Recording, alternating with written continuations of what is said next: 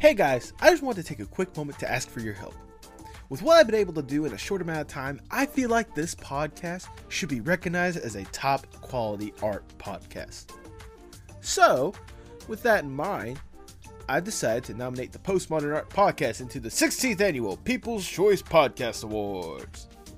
The Podcast Awards are a global award ceremony honoring the best podcasts as voted by you, the people. Several amazing podcasts have won in the past, like WTF with Mark Maron, 30 for 30 podcast, and the BS Report. Also, Chris Jericho hosted the 10th annual ceremony, so I find that pretty cool. I've nominated the podcast in the arts category, obviously, and I need your help to make sure we secure the nomination. From now until July 31st, you can sign up at podcastawards.com and vote for the Postmodern Art Podcast for free. If enough people vote, we can be a part of the official slate announced in August and be in the running to win the Arts Award and be a part of a historic group of art podcasts like Dad's Drinking Bourbon, the Beerus Podcast. We like drinking? Wait. They've had to be like some of the first winners when this is starting out, right? Hold on. Those are the winners for the past 5 years? Is that what this podcast is missing? I had to get drunk? No,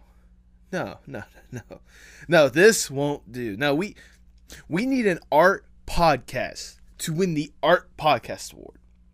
This needs to be a podcast made for the arts. Hashtag for the arts. Make that trending. Look, in all seriousness, I'm sure Dad's Drinking Bourbon has a great podcast, and I'm sure they probably talk about art in one aspect or another. But I honestly feel like this podcast has made leaps and bounds since I first started this in September of last year. And I would love to see it recognized as one of the best that could potentially be out there. If nothing else, maybe the recognition could help bring more sponsors to the podcast, and then I could be able to turn around and make more amazing content for you guys.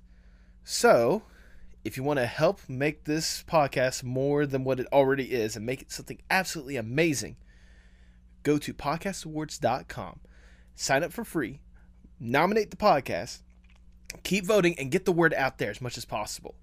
We need to have an art podcast win the Art Podcast Award. So vote for the 16th Annual People's Choice Podcast Awards today.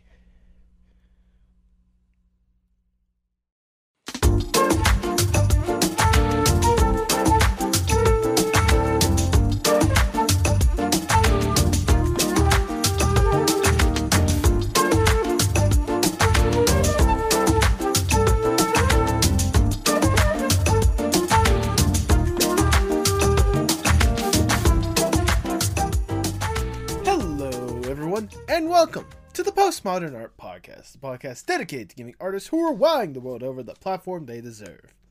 I am your host, Nathan Ragland, and today's episode is honestly something else, and I don't mean that just because it's over 2 hours long. Today we have My Emerald Tears, an artist with quite an online presence that's just as outstanding as their artwork and her story. It's one that I hope you truly enjoy, but enjoy with caution. When we divulge into personal topics, there's conversations of anxiety, OCD, mental health, and some mentions of suicidal tendencies. If this is too much for you to handle, I understand. If you need help, I will leave a link to betterhelp.com for a start to help you get the help you need. Nevertheless, make sure you support Sabrina with the links below.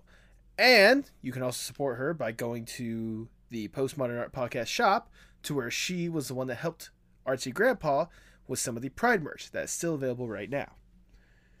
Support the podcast with subscribing, liking, commenting, or sharing the podcast. If you want a place to talk about the podcast, consider joining the Apocalypse Podcast Network Discord server, where you can talk about this podcast and others within the network. In fact, let's hear about another tremendous podcast in the Apocalypse Podcast Network. Hey kids, it's the Honey Leave It Show. We just want to say thank you. We just passed the 3,000 download mark, which is a big deal for a new podcast, and so we're just really, really grateful. If you've never heard of the Honey Leave It Show, It's a comedy podcast about sex. So if you like laughing and you like sex, you should come and listen to the show. If you don't like to laugh and you don't like to have sex, please don't bother. You won't enjoy it at all.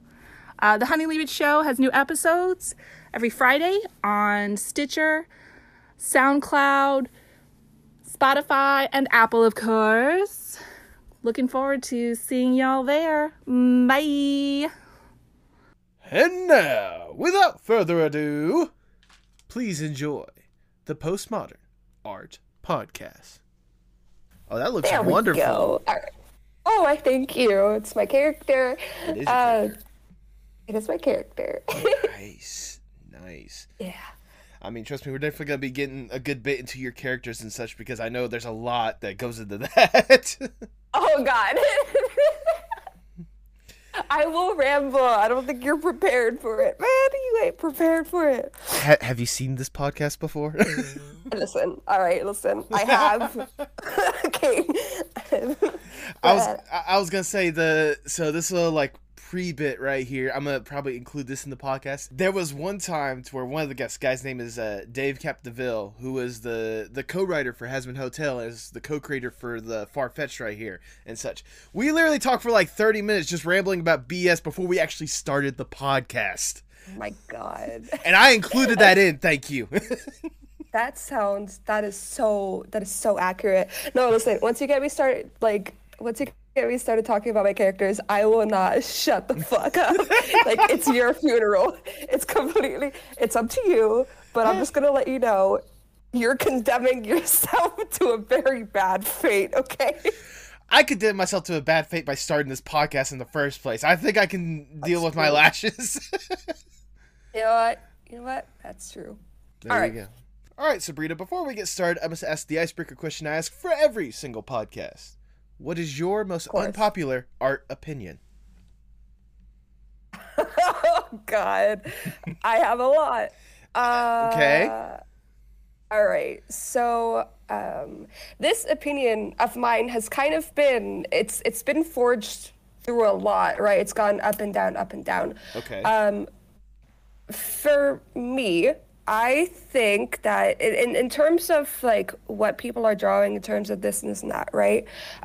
You'll see a lot of people who kind of what's the word for it? Gatekeep, like what is acceptable art, what is this, what is that, what is the okay, I know this is like quite a long question, like quite a long answer, but like when I was growing up, I was kind of a victim to media representation more than anybody else. Okay. In terms of, the women who were drawn were always so beautiful and this and that, and beauty equaled goodness and all that. And as I was being raised and as I never saw any kind of like representation of like somebody who, for example, was of my race or had my traits, right?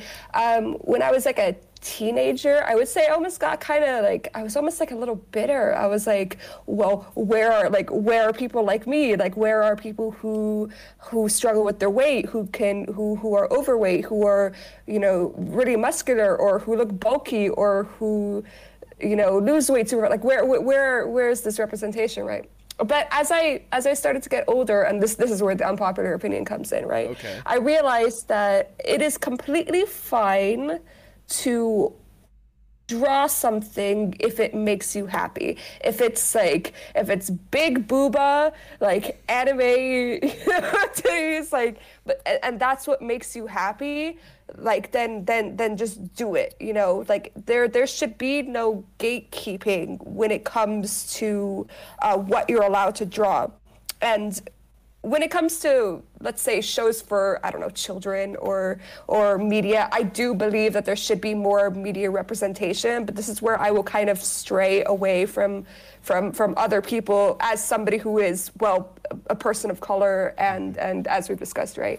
I think it's fine to draw whatever you want to draw. I think it's fine to draw things that make you happy. If it's not hurting anybody, then it's completely fine, right? So that, I know that sounds like, that doesn't really sound like an unpopular opinion, but like in this climate, you'd be surprised, No, I was gonna say, you say, I'd be surprised, but honestly, I've had at least a good couple of guests. My first guest, Super D, he actually was the one that first said that there shouldn't be gatekeeping in the first place. Like, that's a major unpopular opinion because, you know, I guess when it comes to artists and such, they have this, like, a couple of them. I'm not going to say a lot of them, but they have this upper, you know, mentality that you have to have this kind of training, you have to draw this kind of stuff, you have to do this and you do that. But yeah, with what you're saying, which is something I 100% agree with personally, it shouldn't matter as long as it makes you happy, because art is an expressive form. It allows people to really showcase who they really are more than anything else. That's the thing that I've always tried to enforce from like day one with this podcast more than anything else.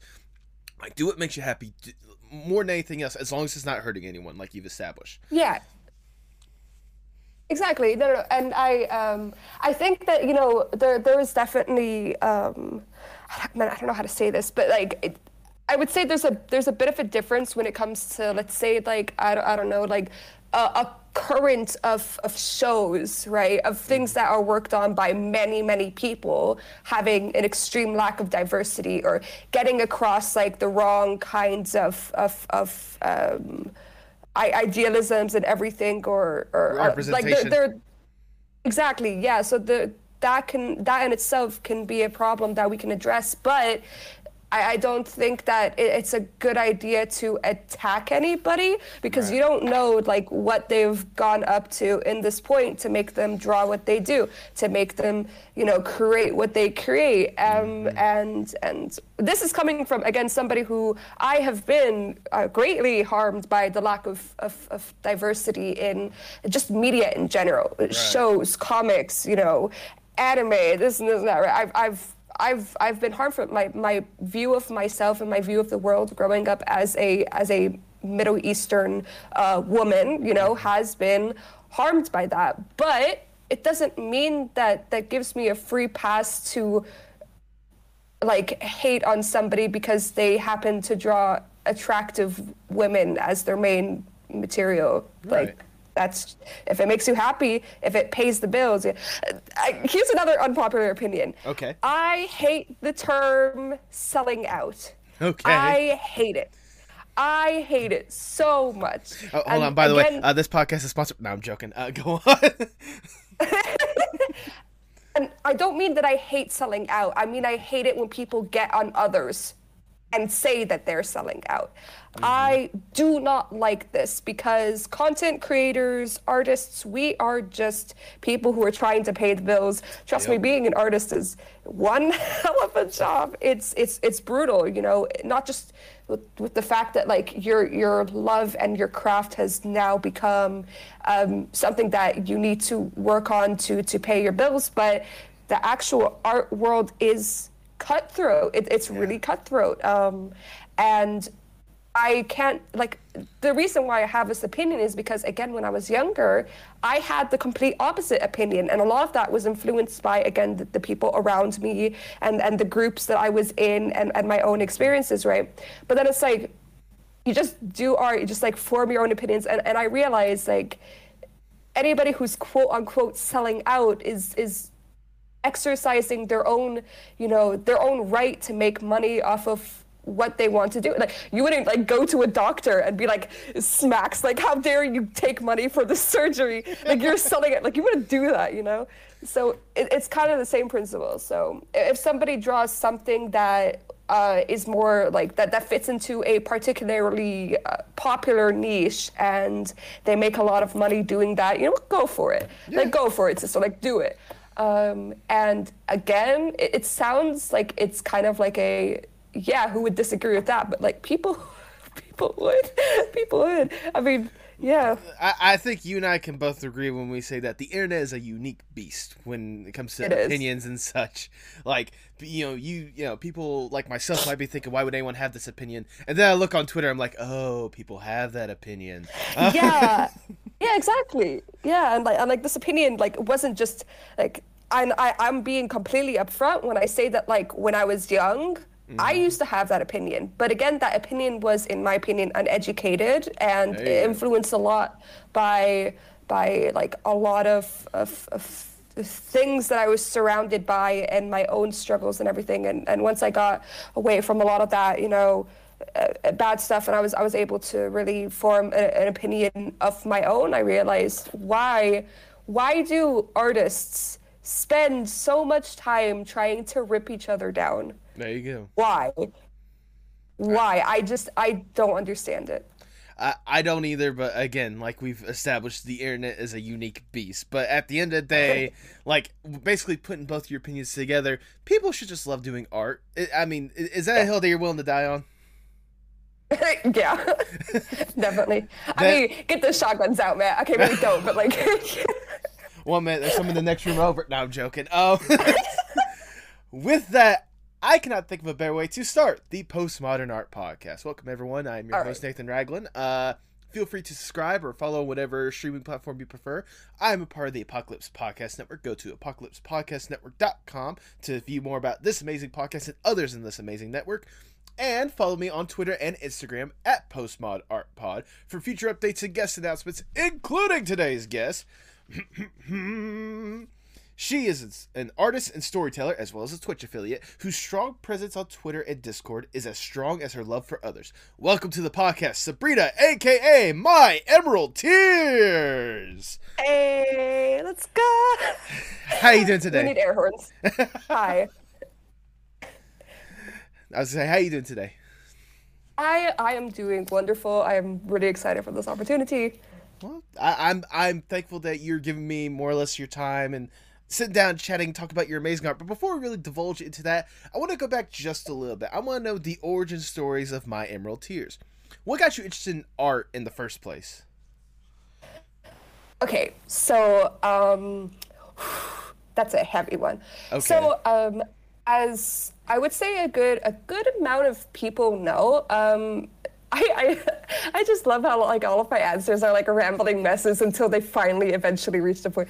But yeah, so I did not have the happiest childhood. Like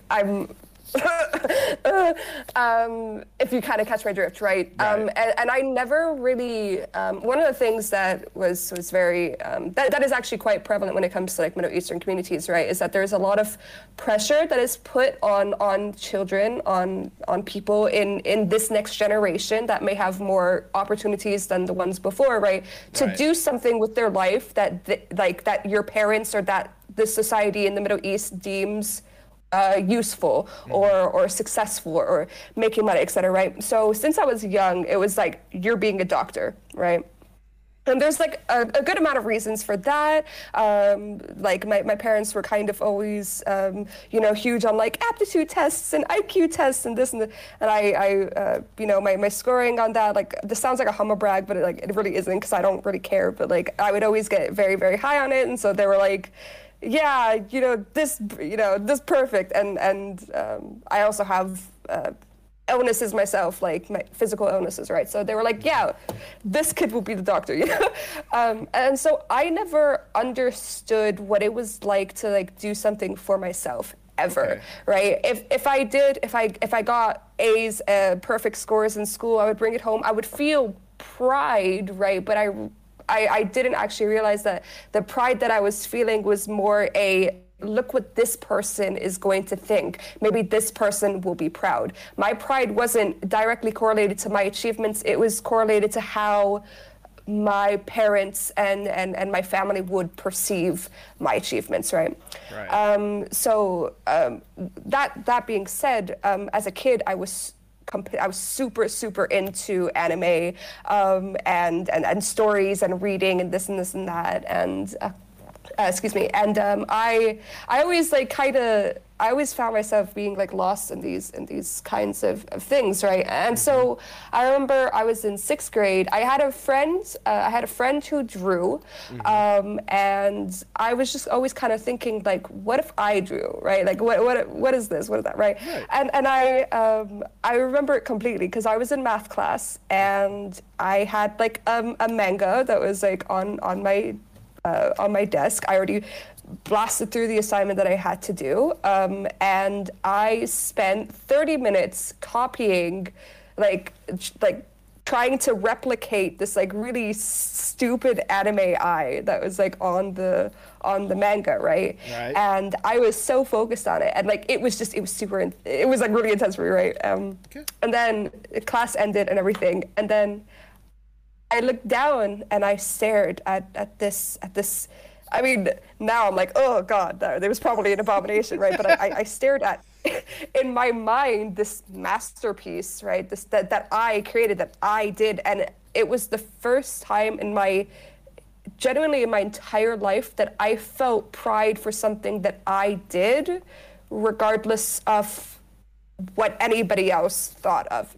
Right? So I can't explain it, but like that feeling was addicting because in a sense it gave me my own identity in a time where I wasn't really allowed to have one.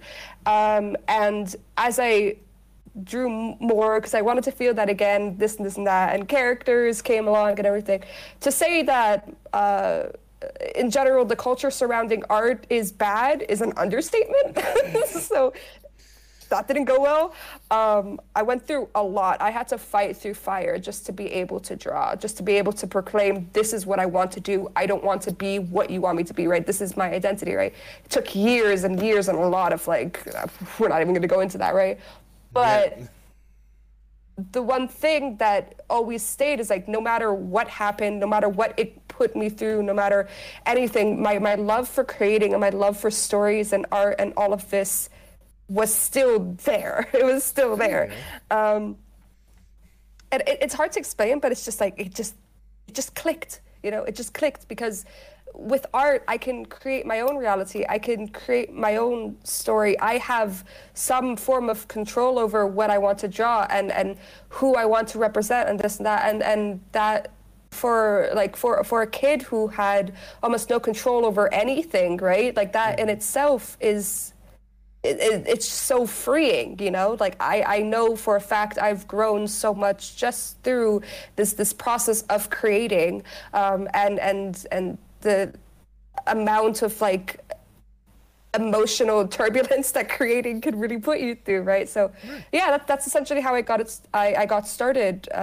It was just kind of like, I'm sure like other people have been like, oh yeah, I had this influence and that, but like no, for me it was just kind of like that one little eureka moment that ended up like changing my entire trajectory in life, you know? Right. I mean, well, as you explained in your story, more or less, it's kind of one of those like you just spent more or less going through your life, just going with the flow, going with whatever system that you were basically implemented and seeing your situation more or less. So to have that kind of that moment, that realization that it's more that almost like a self-discovery moment more than anything else, that it just unleashed everything that has been more or less been buried under, again, all these different systems or whatnot. Like I can only imagine like how relieving it must have felt for you to just simply be like, you know, this is more than just, you know, me going with the flow of life. This is me being me at the end of the day. Yeah, exactly. Like it was something that feeling,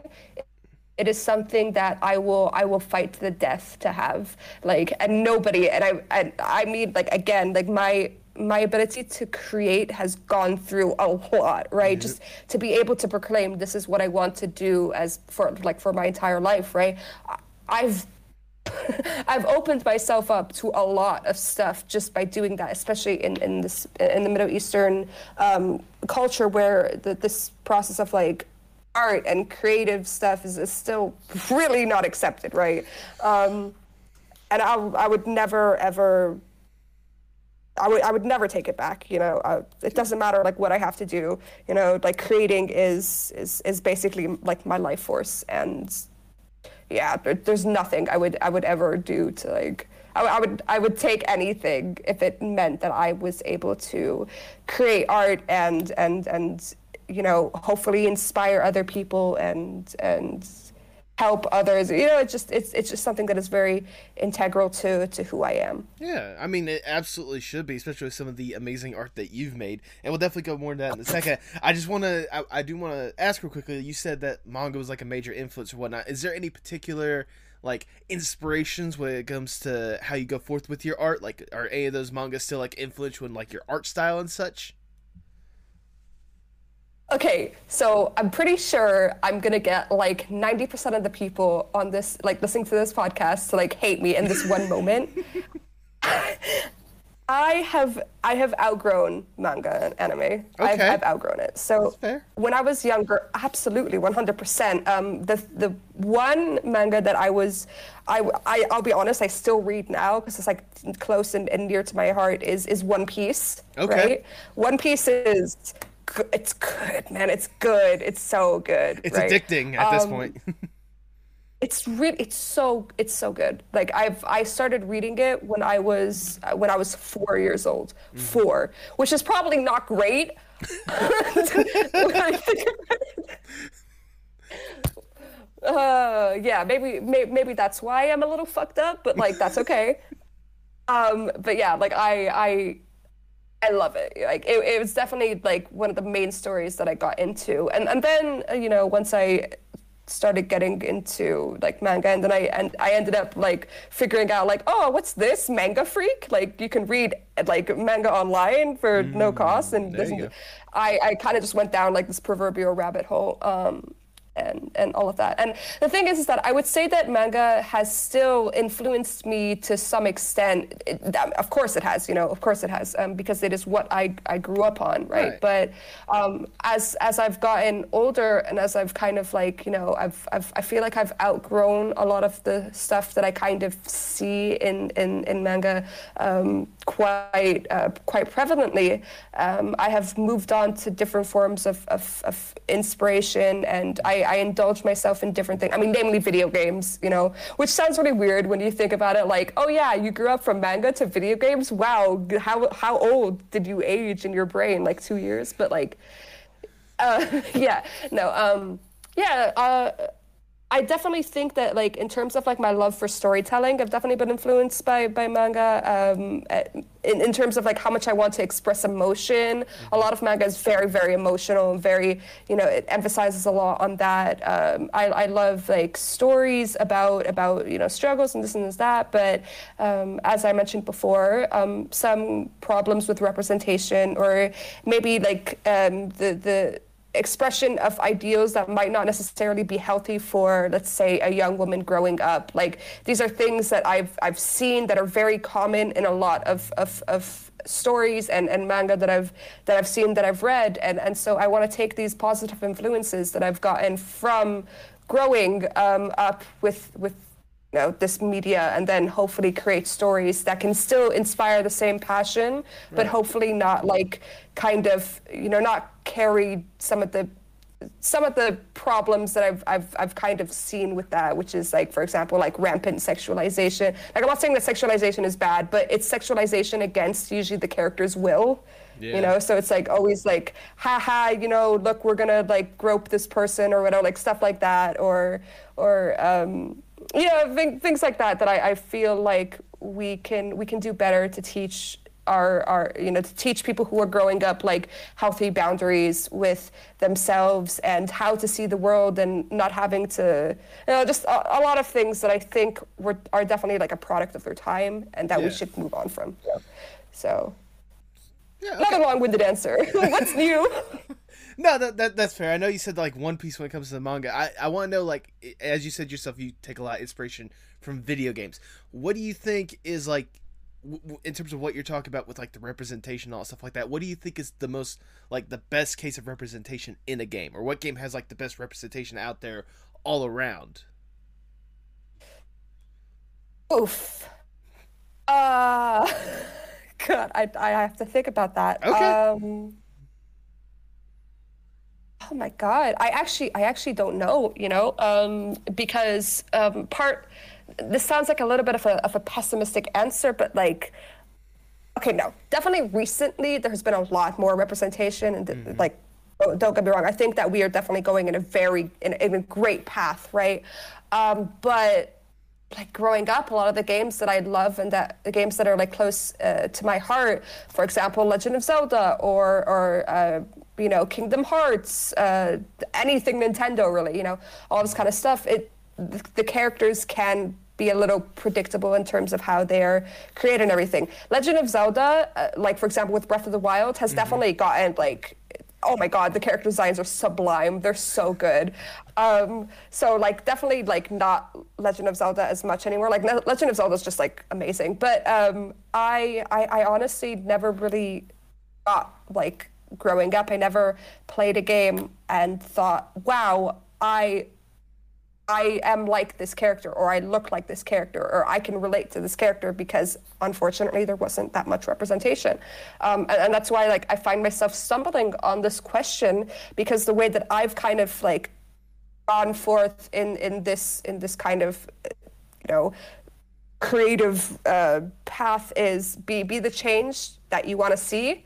And so because I haven't actually noticed that much representation, I try to draw my own characters that, you know, harken back to more realistic people of, you know, of different races, of different backgrounds, different struggles, be it mental, be it physical disabilities, etc. Right? So, yeah, it's unfortunate, but I can't actually give you much of an answer. Like, I'm sure that there are a lot of games, especially recently, that have come out that really hit the mark on that kind of stuff. And if anybody can point me in their direction, I would love that. There you go. But, yeah, when it comes to like off the top of my mind, I can't actually give you an answer. Okay, no, which is I mean that's kind of sad.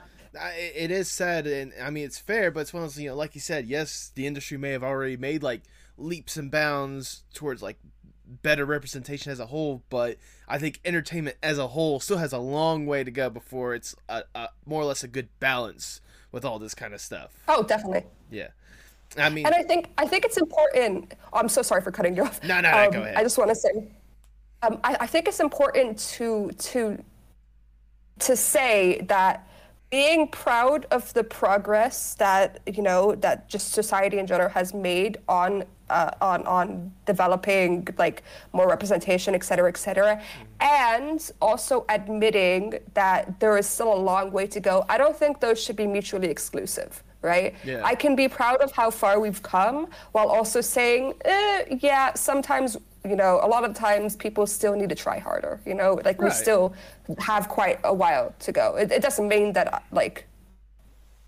there hasn't been progress. It's just, you know, there's still problems. Yeah.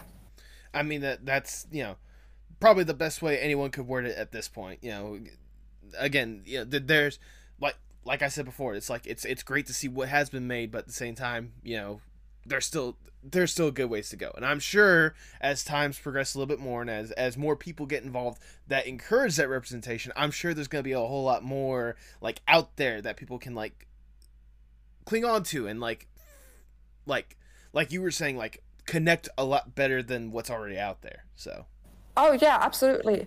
I think to go off of that point, one of the most transformative moments, right, was when I was on Instagram for a little bit. I didn't really like it that much, but like I was on Instagram and I garnered like a decent following. Like I don't know how it happened, but I did, right? And I remember I got a comment.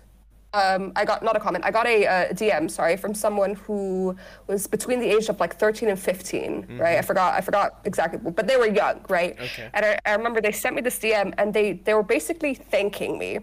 And they were thanking me for drawing Yuna, right, who's my character. I'm guessing this is the moment in the podcast where pictures of her will go up on the screen. And you know this podcast a little too well. Yeah. And I'm so sorry to anybody who can't see the video feed, but just imagine, okay? Just imagine in your brain, right? Have a fun brainstorming session, right? Audio lovers, we love you. Yeah. I'm sorry. But yeah, so she was thanking me for drawing Yuna and for drawing her like I would any other character, regardless of how she looked, her race, you know, her facial features, her weight, because, and in this girl's, who obviously I'm going to respect the, you know, the identity of, yeah, in this girl's words, it made me feel like I can be beautiful even if I'm overweight, right? And that hit me like a goddamn train, because that is one of the biggest struggles that I have with myself, right? Because my weight has gone everywhere. I've been super skinny, I've been overweight, I've been muscular, like my body has a field day, right? And so I've never had this consistent identity, I've never had this consistent view of myself, and especially when I've been overweight, you feel so like subhuman, because like that's what media has kind of like made you think of yourself. Like overweight people are always like the butt of the jokes. They're never the main character. They're never this, they're never that, you know, especially for women, you know, like women are made fun of a lot for their weight. It's in my culture, even you're expected to be beautiful, and that is almost a prerequisite when it comes to finding love.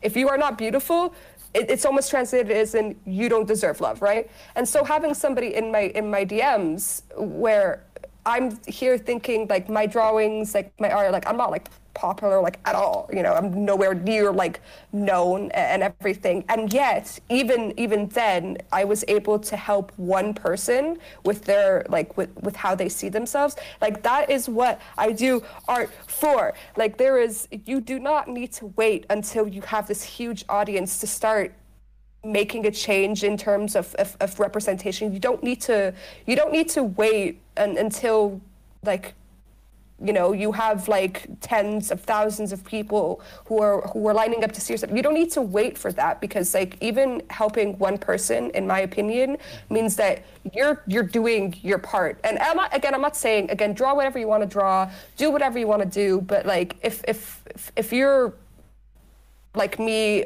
where, you know, you are inspired to create characters that kind of deviate from the norm, and you're worried like because of how people are gonna perceive it, because like trust me, I've got a lot of hate for like my characters, man. I've got a lot of stuff, naturally, of course, you know. No matter the hate that I get, like getting that comment or getting the few kinds of, you know, like, thank you for drawing her, like, we love this character, we love your story, that is what like fuels me through everything, because like I'm helping somebody not have to like end up with this like shattered vision of themselves like I unfortunately have, right, because of the media that I've ingested and all of that. So yeah, just kind of to go off of your point and everything. There's never, you know, there's no like kind of like there's no requirement that you need to start like changing world or changing representation, this and that. Like if you feel like you're not being represented, do it, you know, like represent yourself, you know, like don't care what anybody else is going to say. Just who cares, you know? If they label you like, I don't know, like a social justice warrior, they're like, you're just doing this for like who cares? Who cares? You know, just do it. I don't know if anyone said this before, but you are like a fireball right now when it comes to these little takes, more or less. No, I get told I am super opinionated, and it's like, yeah. And you know what? That's wonderful. I am glad, because if nothing else, like this stuff's the kind of stuff that, you know, is out there or whatnot. It needs to be said one way or another. Because I mean, at the end of the day, we are all here on this, you know, God-forsaking earth, or whatever forsaking earth, and we're just trying to get through life day by day and doing what you want to make you happy and representing yourself. If that makes you happy more than anything else, go out and do it. At the end of the day, just do it, you know, like just do what makes you happy. And if you like, because I know that I'm not the only one, because I've heard it from so many people. And I grew up. So I grew up. I was born in America, but I mainly grew up in Dubai, right? Okay. In my school, there were people who came from all over the world. There was no ethnic majority. Everybody just came from everywhere.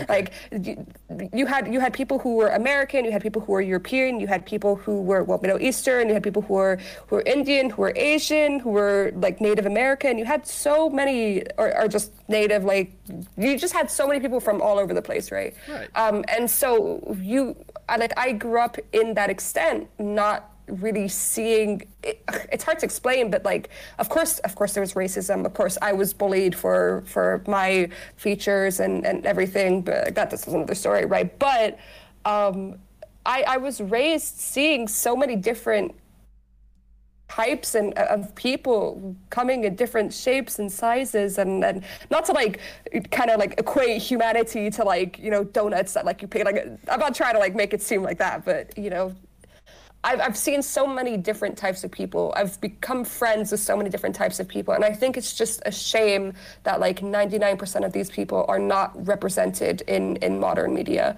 Right.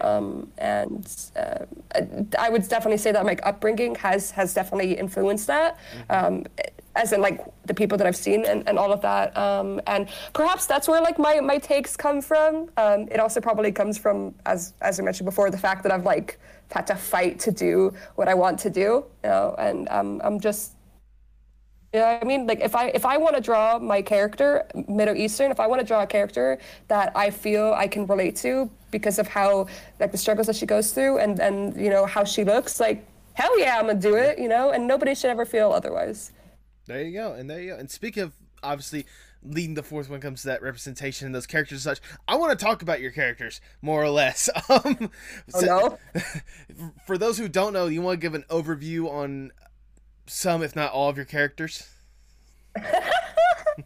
I do. You know what you're asking for? I'm fully aware, but you know what? This is a podcast. This is supposed to be a long podcast, so if you need to ramble for a little bit, like I said, at the very least, like top 3 or top 5, however many characters you have, just like go forth and just talk about them. That's all I'm asking for at this point. I will talk about my main 2. Okay. Talk about my main 2 characters. So Yuna, right, and Adrian. All right. So my story is.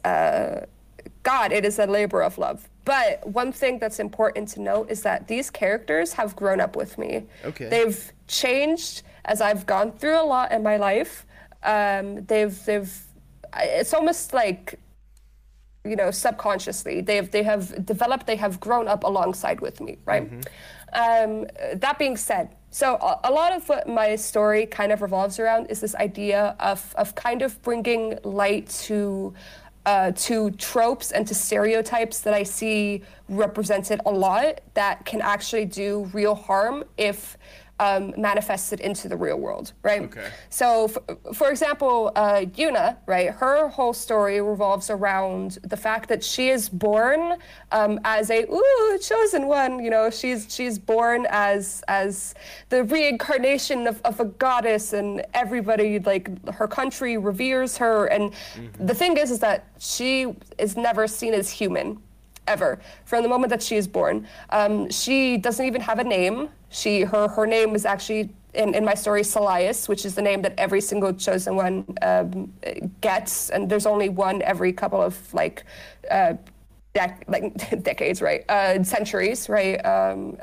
And so with Yuna, right, what I wanted to do is I wanted to show the danger of idolization and romanticization of somebody, because in my opinion, and I've gone through it a lot, and this isn't something that like is only like saved for, you know, people who have like fantastic powers, and you know, this is something that you see very often even online with people who like idolize like their favorite, you know, creators and this and that.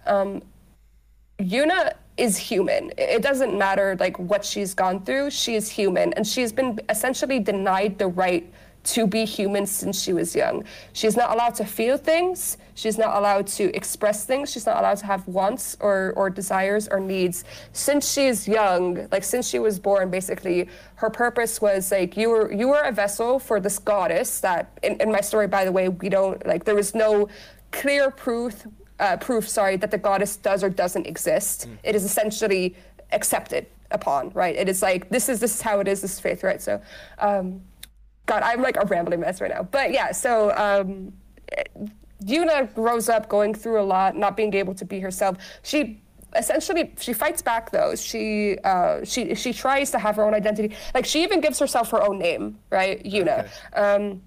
Which if you look up what Yuna means compared to Salias, which is soul, light, there is supposed to be a dichotomy between those the meanings of those two names. But yeah, so the story basically essentially follows her, and it follows a really heartbreaking journey that ends up happening where, I mean, I'm going to spoil it, but like, who cares? Because like, this is basically within the beginning of the story, right? Where I really don't. Where Yuna's father is unfortunately killed, and in a huge kind of attempt, whatever. And her life is attempted against, and the person who is behind all of this is her brother, who is, I would say, one of my most human characters. I don't want to make it a bad guy that is just bad for the sake of being bad.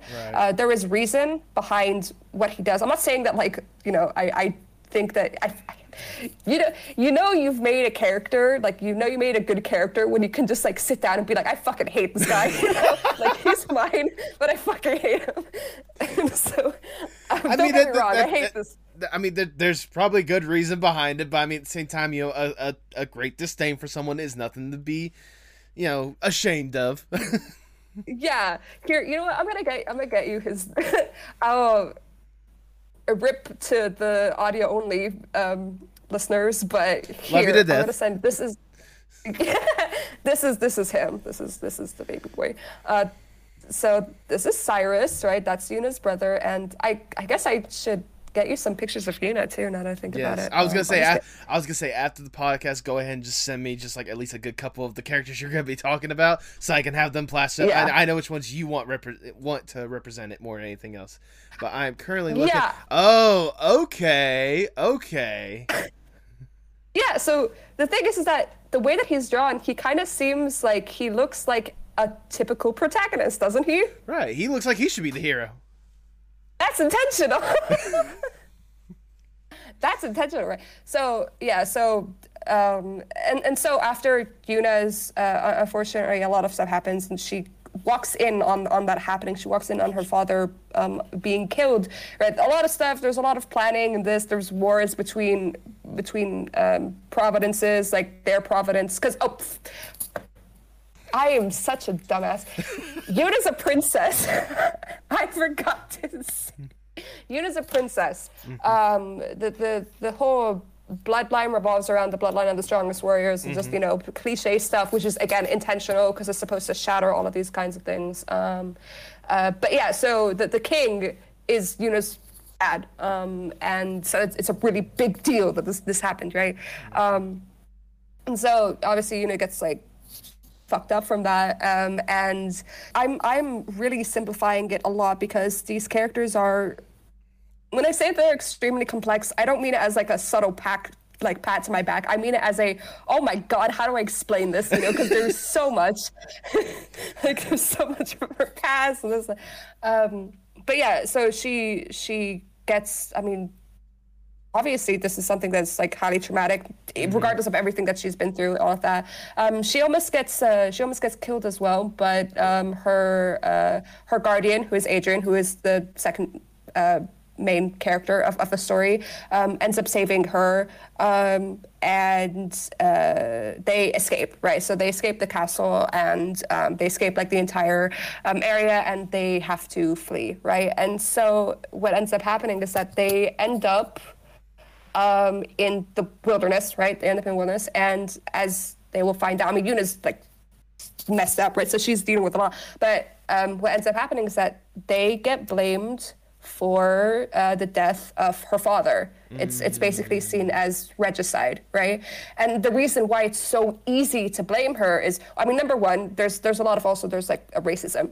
There's a lot of racism in the story as well. And one thing to note is that Adrian, her guardian, is not human, and and he has gone through a lot of discrimination because of it. But it's also because Yuna, again, has never been seen as human. She's never been seen as, right? So it's so easy for people to be like, yeah, you know, she's a monster. Because she was born and she was raised being seen as like a weapon of war, as like a vessel for the goddess, right? She was not born as somebody who has emotions, who has feelings, who has things that she would or wouldn't do, right? It doesn't matter if she has, for example, like a very strict like no-kill policy. It doesn't matter if she would never do anything to harm somebody, even if they put her through, like if they put her through hell. Obviously, like, you know, their family, that's what I meant.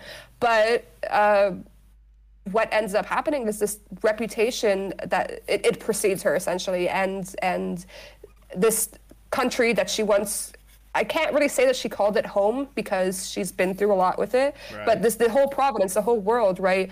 The people that she has been forced to swear that she will protect since she was basically born, her quote unquote subjects, which she doesn't see them like that, right? But they end up turning on her, and she gets a huge bounty smacked onto her head, and it's from that point in the story, that's where the story really starts, where she has to now survive in a world that has essentially forsaken her from the start, right?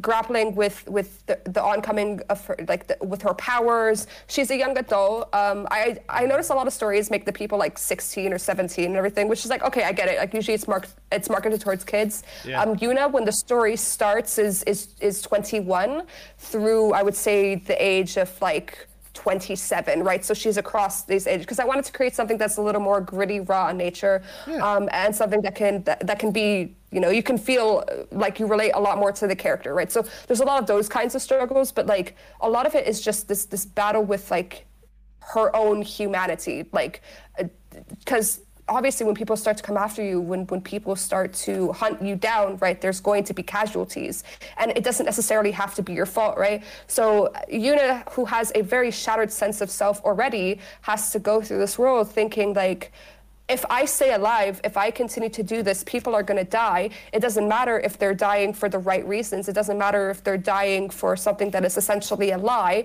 They're still dying. They're still getting hurt, right? So there's a lot of that. There's a lot of that kind of struggle. And so essentially, yeah, it is basically, it follows Yuna's struggle, just surviving, coming to terms with how unfair the world is and how unfair the world will be to her.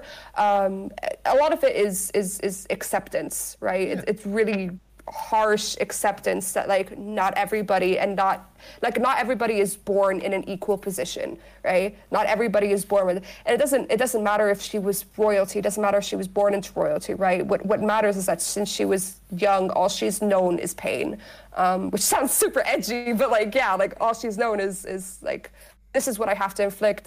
And she can fight back against it all she wants. It can be in her nature to proclaim her own humanity. But like when the entire world is seemingly against you, and the entire world is like going against you, when everybody sees you as this monster and everybody's scared, and it's really hard for it not to become almost like a self-fulfilling prophecy where you're like, well, if everybody sees me as a monster and this is what I have to do to stay alive, like what is stopping me from becoming that monster, right? Right.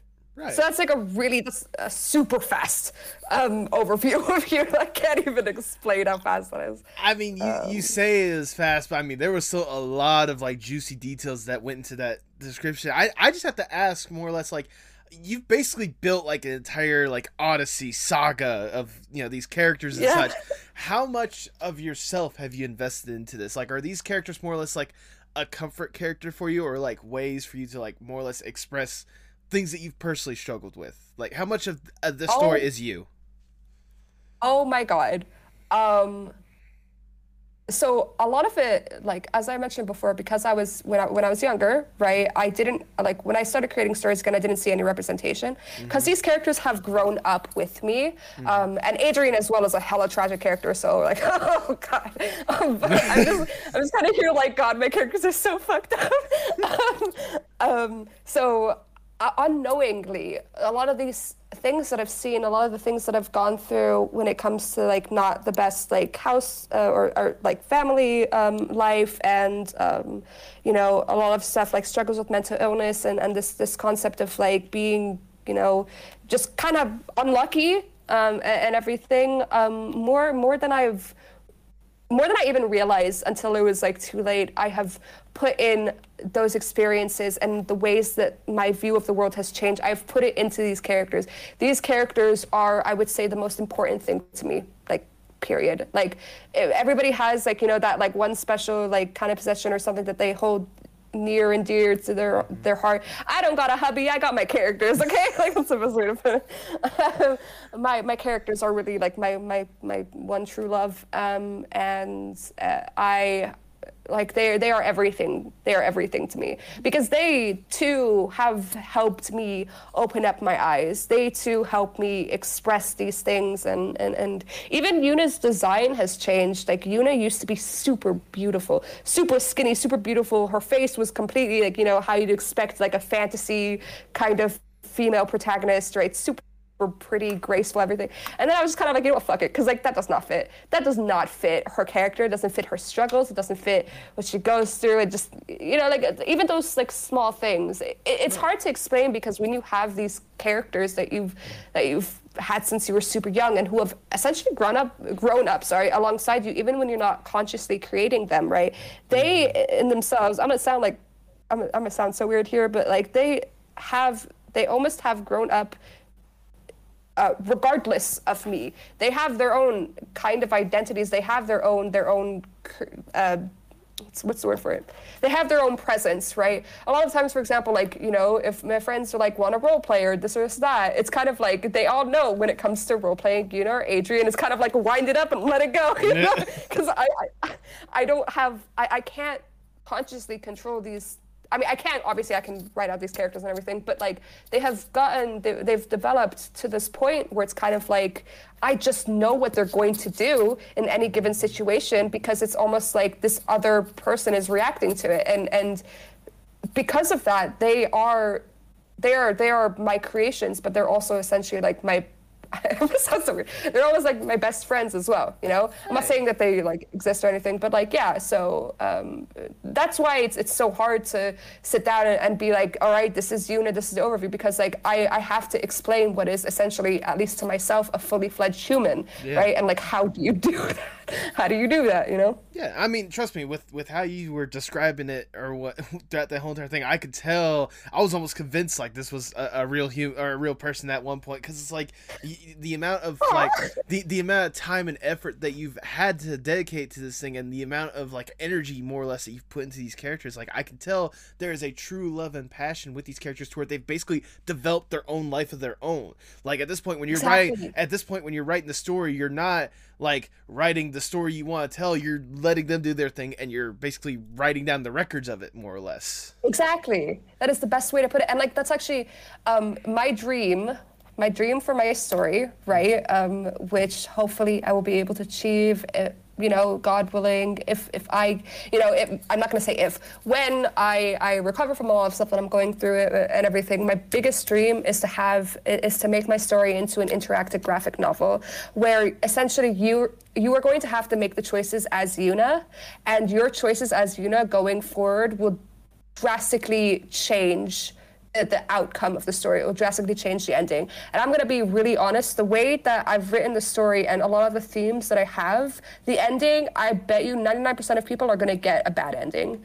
And I don't say this as like oh, you know, it's so dark, I'm so edgy. It's not. It's just a lot of what I discuss in the story is our problems, like that we have in these like internal biases, you know, that how we see people, how we react to things, like this and this. Like one thing about Adrian, I will get into him, is that I've made Adrian to be a super, super attractive kind of male character, and that ties a lot into his perception and unfortunately a lot of his trauma, right? Because of course he wasn't born like that, right? He worked a lot hard, like he worked very, very hard to get to that place because he had unfortunately become convinced that like I need to be as useful as possible, and what's one thing that can be useful? Appearance, attractiveness, right? So, and yeah, because of how he looks, people will perceive him in a completely different way to, let's say, how Yuna is perceived, when she is not necessarily the most like,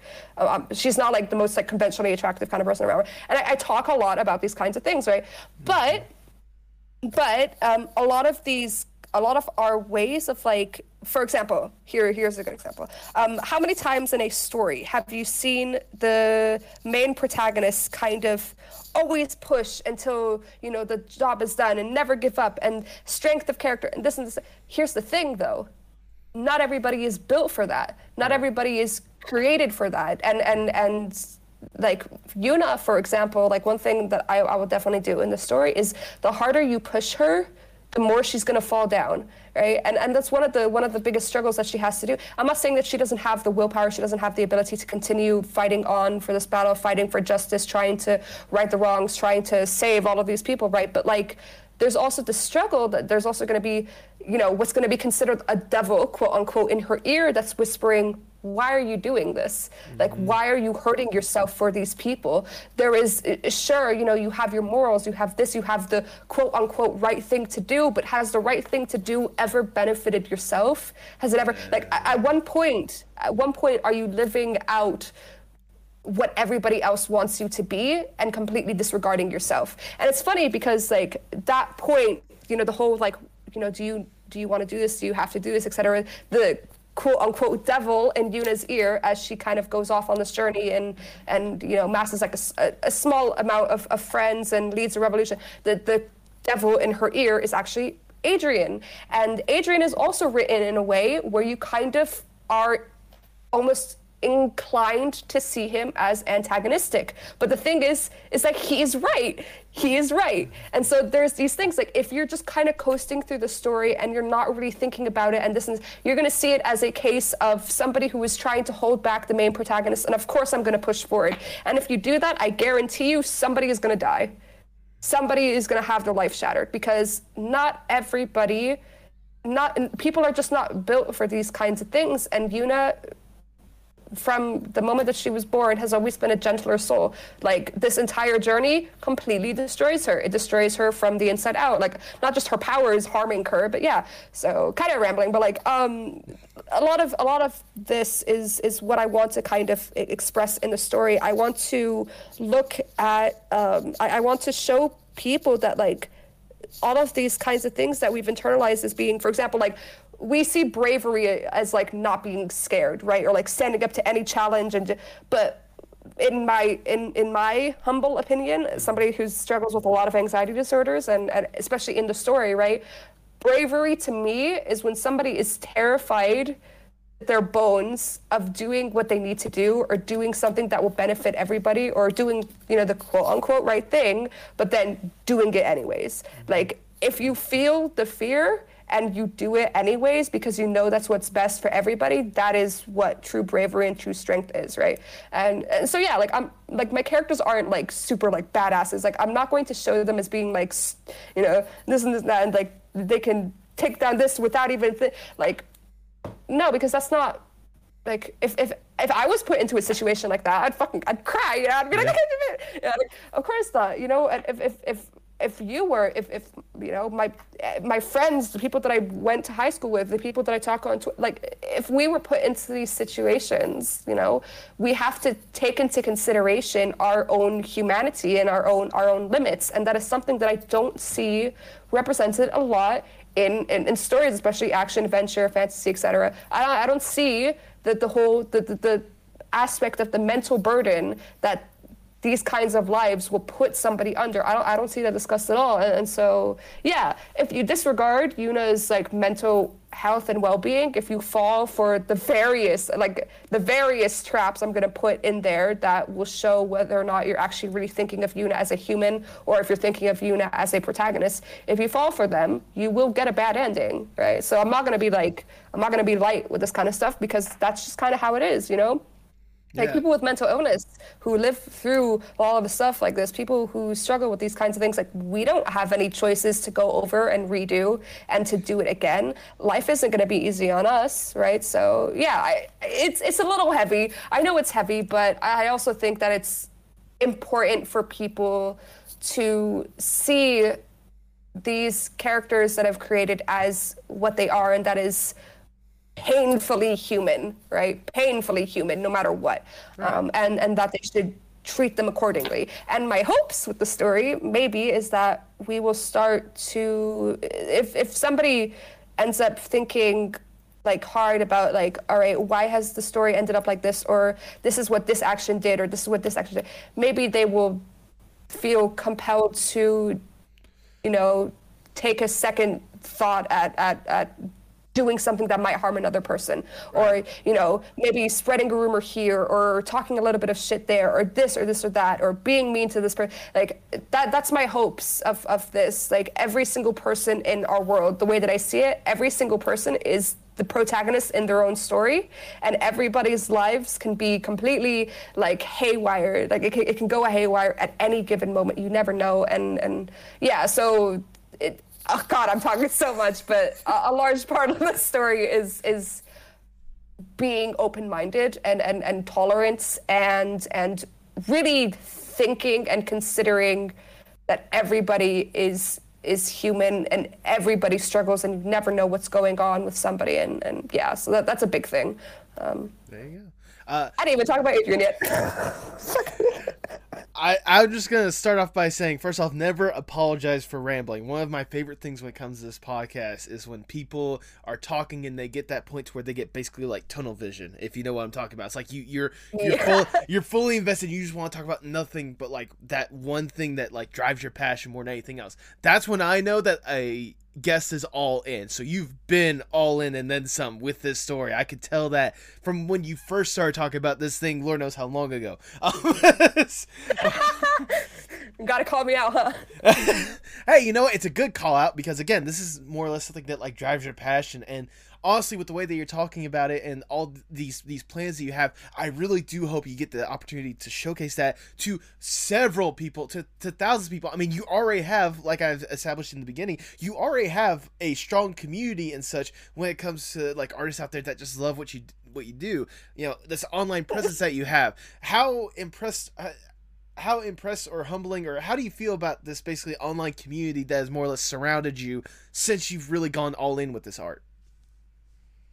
I speechless, honestly. Every single day it is something that I wake up to. I see in my server, people are talking, people, whenever I post art, people are so excited to see it. Whenever I talk, like, I when it comes to groups online, I have not had a great share of them. I've run into some pretty bad groups. Right. And don't get me wrong, I've made many mistakes. Like, I'm not gonna make it seem like I am like some saint. Like, no, I fucked up so hard, right? But I was in groups that did not allow me to grow. That I've been through a lot. And to be in a community like this, like. At times, sometimes I'm like, something bad's gonna happen, right? Like, it's too good to be true. Right? So I have that anxiety there, but maybe okay. This is a little bit of a tangent, but okay. But not really. It was my birthday, June 29th. Right? Happy belated birthday! 4 days. Thank you. 4 or 5 days. I don't fucking know, whatever math, days ago from this. I was gonna say this podcast is coming out at a later day, so it'll be even later. So let's just not worry about days. Let's not worry about math. Yeah, that's fine, whatever. And I have, so birthdays have never really been a big thing for me, right? Mm-hmm. Like I never really had, I think my last birthday party was like when I was like 11 years old, and especially for the past couple of, like, I would say maybe 5 years, I've insistently, for example, like asked for nothing, for example, from any family member, because times are tough, financial situations can go up and down, right? So I've never really seen it as something special. My birthday has never really been celebrated as much as like my siblings have celebrated it, so it's never been a big thing for me.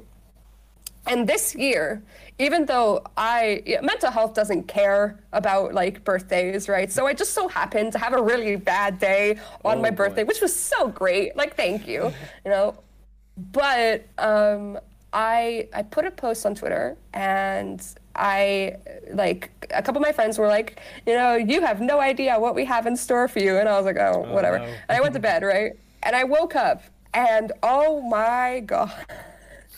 Oh my God. I had like 90 or 80 comments on the Twitter post, and I had like my DMs, like, the Discord scrolling bar, right? I legit had to like scroll down all the messages just to get to my first server.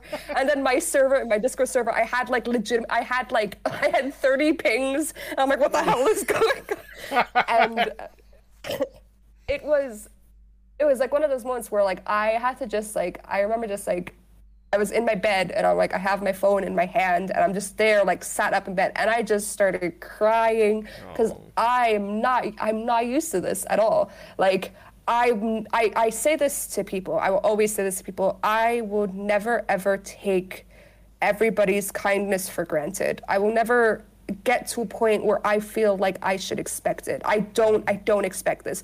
I told people, for example, for my birthday, I was like, you know, it's completely fine. You don't have to make a big deal. Like, it's okay. You know, this is just how it's been. Like, it's just another day. I'm just going to wake up, I'm going to try to work as best as I can. I'm going to try to, you know, take one step forward, healing, all of that and everything. And then this happened. It overwhelms me, you know, like even now when I first started, like I know my Twitter account says that I made the Twitter account like 2017, but I only really started posting maybe like a year ago, like a year and a half ago, right? And I've gone from like 100 followers, like I'm close to 1,000, which is like, it boggles my goddamn mind, you know? I can't even, like, what the hell? Yeah. And I've seen like my posts like have like maybe like like 3 likes on a good day, to getting consistently, you know, usually around the 50s, even like a dumb, stupid doodle I'll do, you know, of my characters or whatever, like, and people like it. And I'm still so like overwhelmed, but I don't know how to like express. I don't know, you know, it's so big to me. And I'm sure that, you know, bigger creators will be like 50, that's nothing. But it's like, to me, 50 is more than I ever thought I would be able to get, you know? And it makes me happy because I get all of these comments. Like, so here's a big thing that I will always say. I don't believe that I have a fan base. I don't think that I have a fan base. Every single person who comments on my art, every single person who talks to me, who likes what I do, I don't consider them a fan, I consider them a friend. And because I consider every single one of these people friends, I don't really get this feeling that I have a following. Like, you told me now, you said that like you have a big following, and I'm here like, I do? Like, I don't really see it like that. I don't think that I have a big following, and you know, that's okay to me. Like, I don't necessarily need like a big following. Right. I'm just so happy that, I mean, like, to some extent, like, maybe it might be necessary to make money in this online age, but it's not something that I'm going to like, I don't see my numbers ticking up as well, numbers ticking up. I see it as more people that I can talk to, more people that I can share my passions with, more people that I could potentially help, more people that I'm excited to get to know. Like, every single person that comes into my life in this journey, I'm excited to get to know them because I see them, just as I explained with my story, I see them as another human with this rich background, this you know, so much unique perspective that they can share with me, and many laughs to be had, and you know, art that we can create together, stories that we create. Like, I just don't. That's why I guess this question I'm taking, as usual, I'm taking a long time to answer it, because like I don't think I have a fan base. I don't think I have a following. I think that over time, I've been able to create a small but mighty friend group that will protect, you know, each other, and that will open up the doors for literally anybody new who comes. You should see what my server does whenever there's a new person. You should see every single time there's a new person, you know, we're like rallying the troops, like we spread love, we promote the person. I always overwhelm every single person who comes into the server. I always overwhelm the shit out of them. I'm like, everybody go follow. Like, this is kind of what we do, you know. I mean, you've invited me. I'm in the server. You realize that, right? I'm a part of that little thing. I'm aware of the love that just expels from. I wouldn't even go as far as say this is just a friend group. This is basically just a family at this point. Just a family of artists and people that love each other. I mean, with several amazing members of this family, including former guests of the podcast and close friend to us, Archie Grandpa, or Archie Grand, whatever they are going by at this point. But Archie Grandpa, like, which I will say, if there is a person that I think is a big fan of you, I think they are like the biggest fan of you, because every time I would like try to talk about like, hey, like doing the art, or I'm sure you probably saw on the podcast they were on, like the fact that whenever I said there was an artist, like you were the one that was singled out. Like again, if there's ever a fan out of this family, that is the biggest fan right there, and the biggest supporter of you more than anything else. As a matter of fact, I was going to say, I appreciate the fact that whenever I was asking them for merch ideas and such, they also recommended you to be a part of it to help out with some of the amazing merch that I have and such. So, yeah. Picture of it on the screen now. Woo, yeah. Okay. Yeah. Oh, it's behind your head. Yeah. Oh my god. Oh my god! Yeah, I got posted for it. Okay. You did that. I was gonna say there's at least one person out there that has it on a lime green T-shirt, because I've been seeing how the thing has been sold. So there are people wearing that design and stuff. Yeah, that's man, Grandpa. I cannot even explain. Grandpa really found me, I found them in a very difficult place, and they still are in a difficult place. But I remember they were, because of a lot of the stuff that they were struggling with, right? They were kind of, I'm not gonna say that they were iffy, it's not that they didn't want to get to know new people. It's just that they've gone through an unimaginable amount of hurt, right? And so I kind of recognized that when we were first talking. I recognized that there was a lot of that they were holding themselves back. They didn't necessarily feel comfortable, and I knew that I couldn't take it personally, right? Because it wasn't because of me. It was because this person has been hurt so much, and you know what? I relate to it. Like I've been hurt a lot, and I struggle a lot still. It's like whenever anybody is like, wow, like, I like who you are as a person, or I like your stuff, I'm like, really? Like pleading emoji? I'm like, what? Really?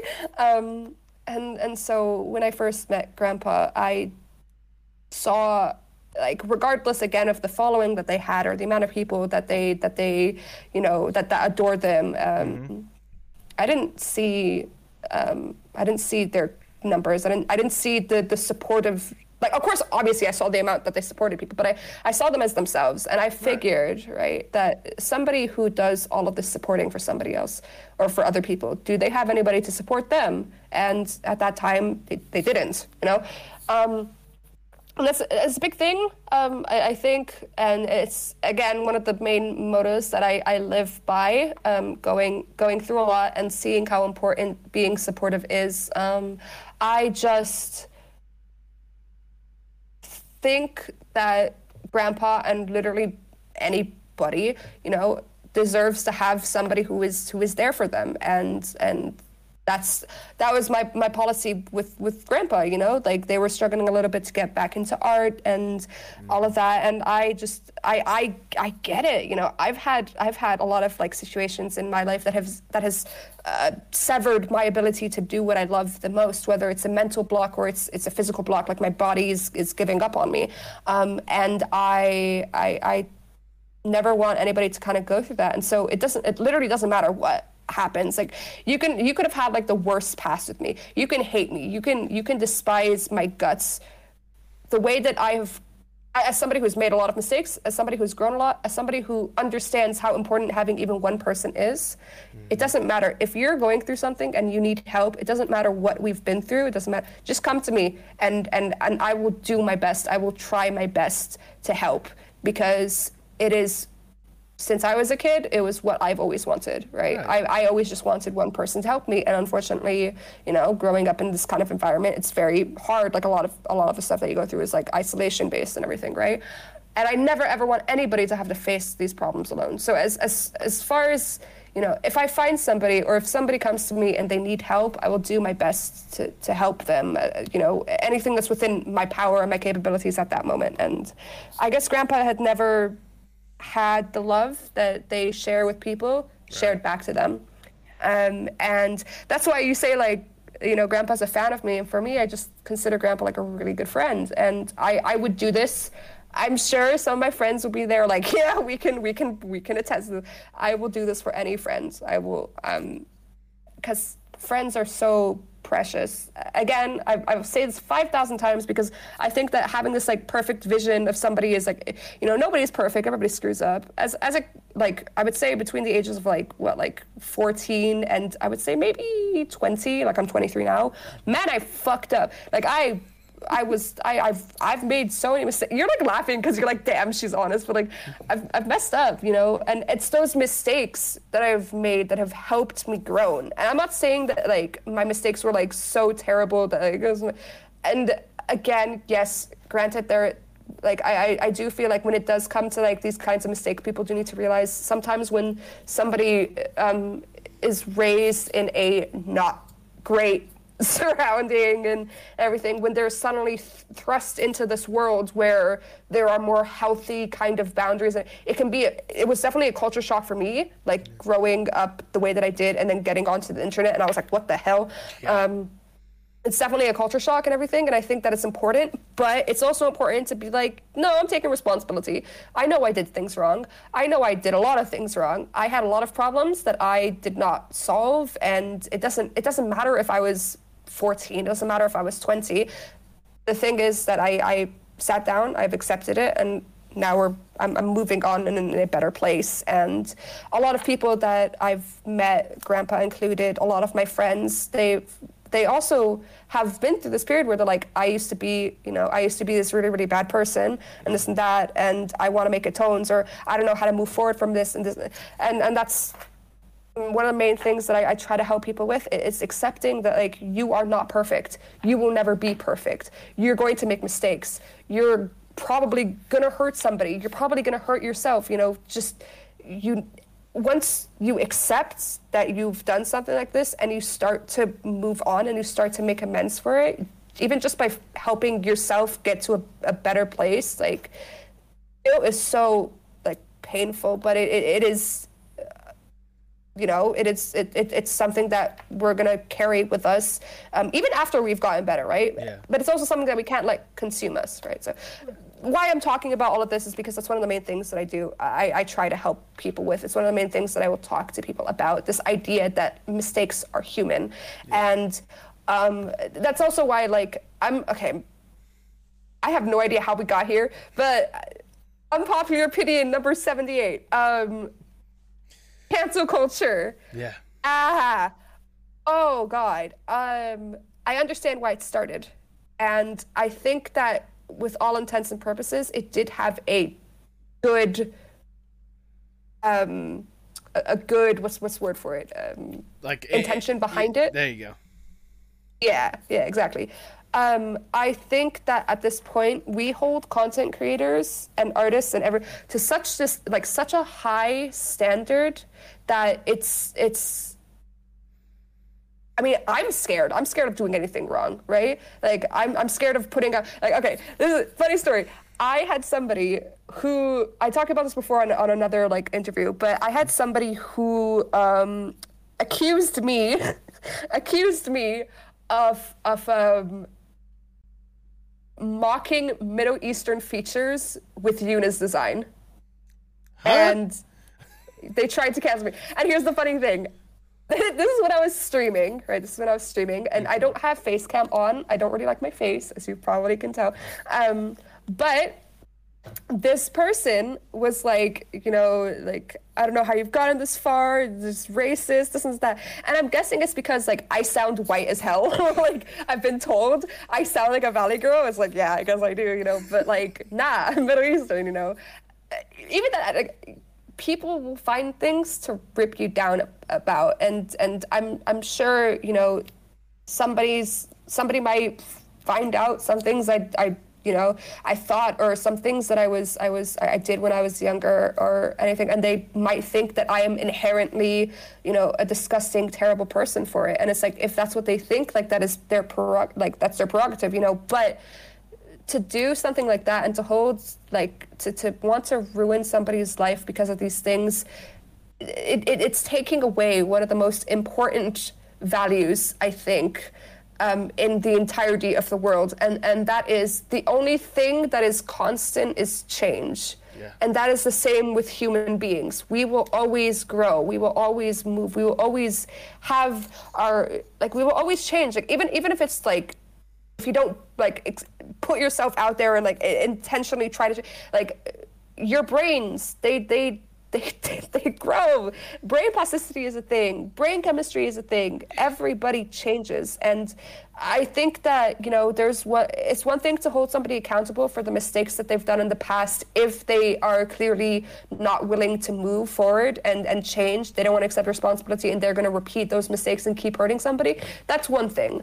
But it's another thing to like harm or like to not recognize that somebody has changed and to, you know, cancel them, as you will, because of the mistakes that they've made, and thus like kind of freezing them in this singular moment, in this one snapshot of who they used to be on the internet. And that's a scary thing, you know, because like the internet is forever and all of your mistakes are forever, and if somebody tries hard enough, they can go and they can look for it, right?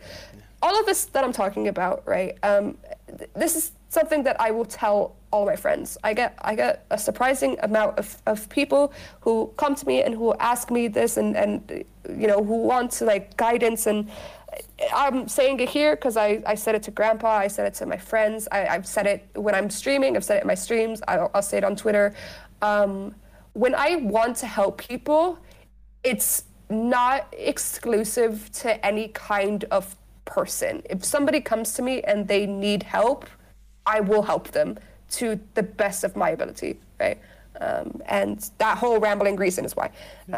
So yeah, this whole kind of essay of a response was essentially to say, like, I'm so grateful that Grandpa sees so much in me, that Grandpa likes my art and wants to, like, you know, introduce me to other people. Oh yeah. I don't think personally I have done anything more than what a friend should do, or what a human being should do, right? I don't think you need to be a friend to somebody to be decent to them, right? So that's one of I will always hold myself by that standard.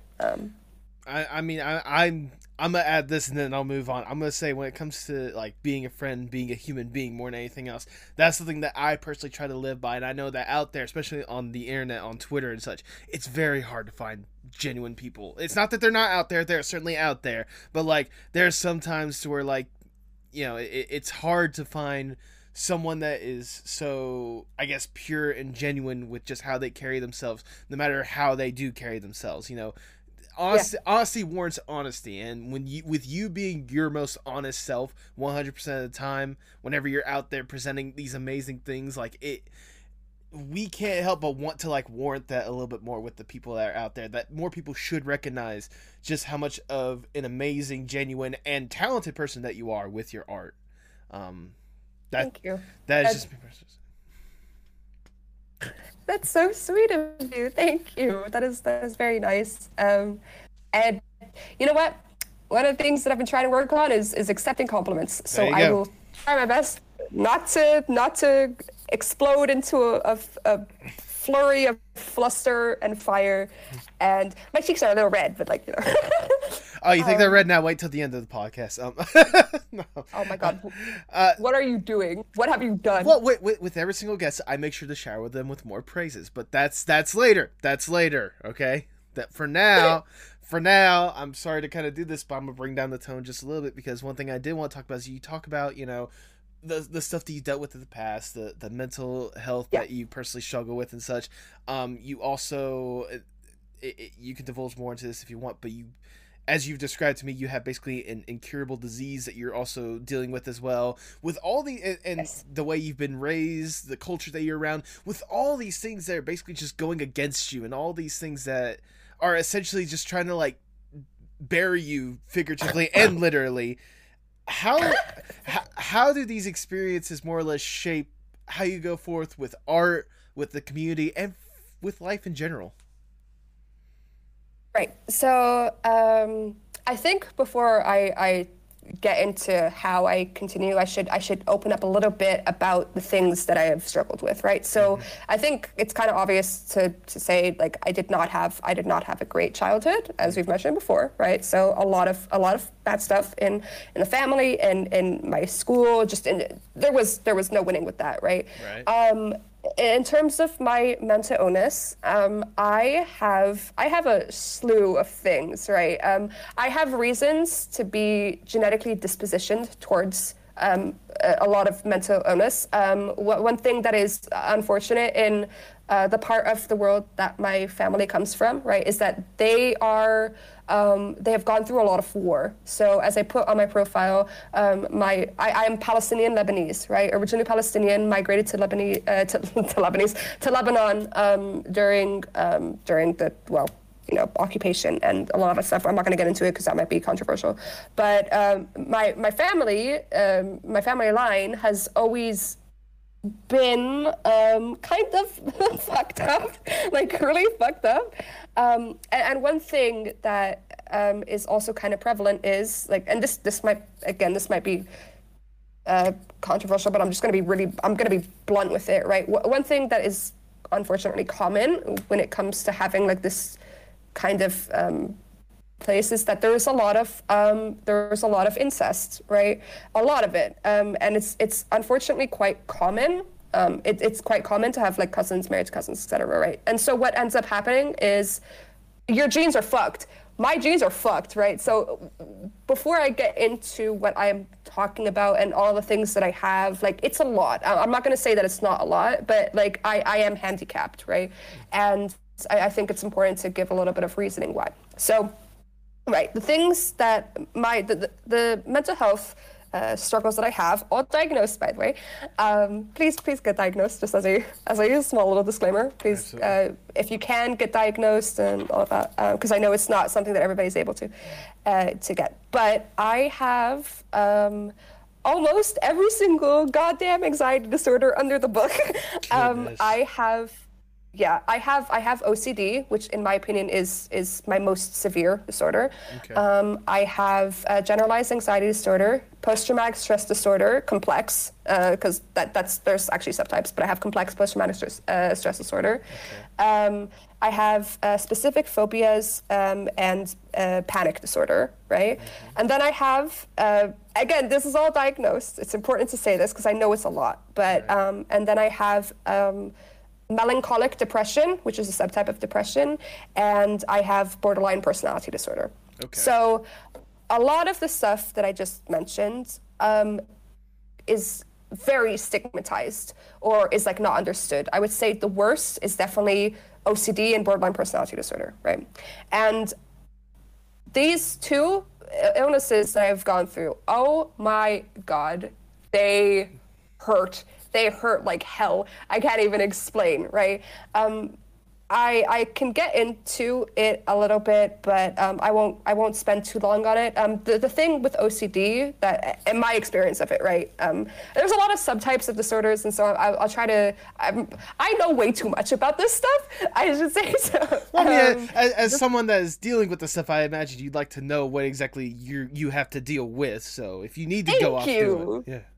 Thank you. Yeah. So one thing about OCD that not many people actually know is that there is a subtype of OCD called pure obsessional OCD, and that it's also called puro. But essentially, what that means is so the normal part of like the normal type of OCD is when somebody has obsessive, intrusive thoughts that cause them an extreme amount of anxiety, and because of those thoughts, they will have compulsions relating to that anxiety that they have to do in order to lessen it, right? So a lot of people like completely misrepresent it, and they make it like, you have to have like the straight, or you have to have clean. You have to have, it has nothing to do with cleanliness. It has nothing to do with that. It has to do with a fear for your life. It is extremely painful. This is a normal type, right? So people who might struggle with OCD revolving around cleanliness, right?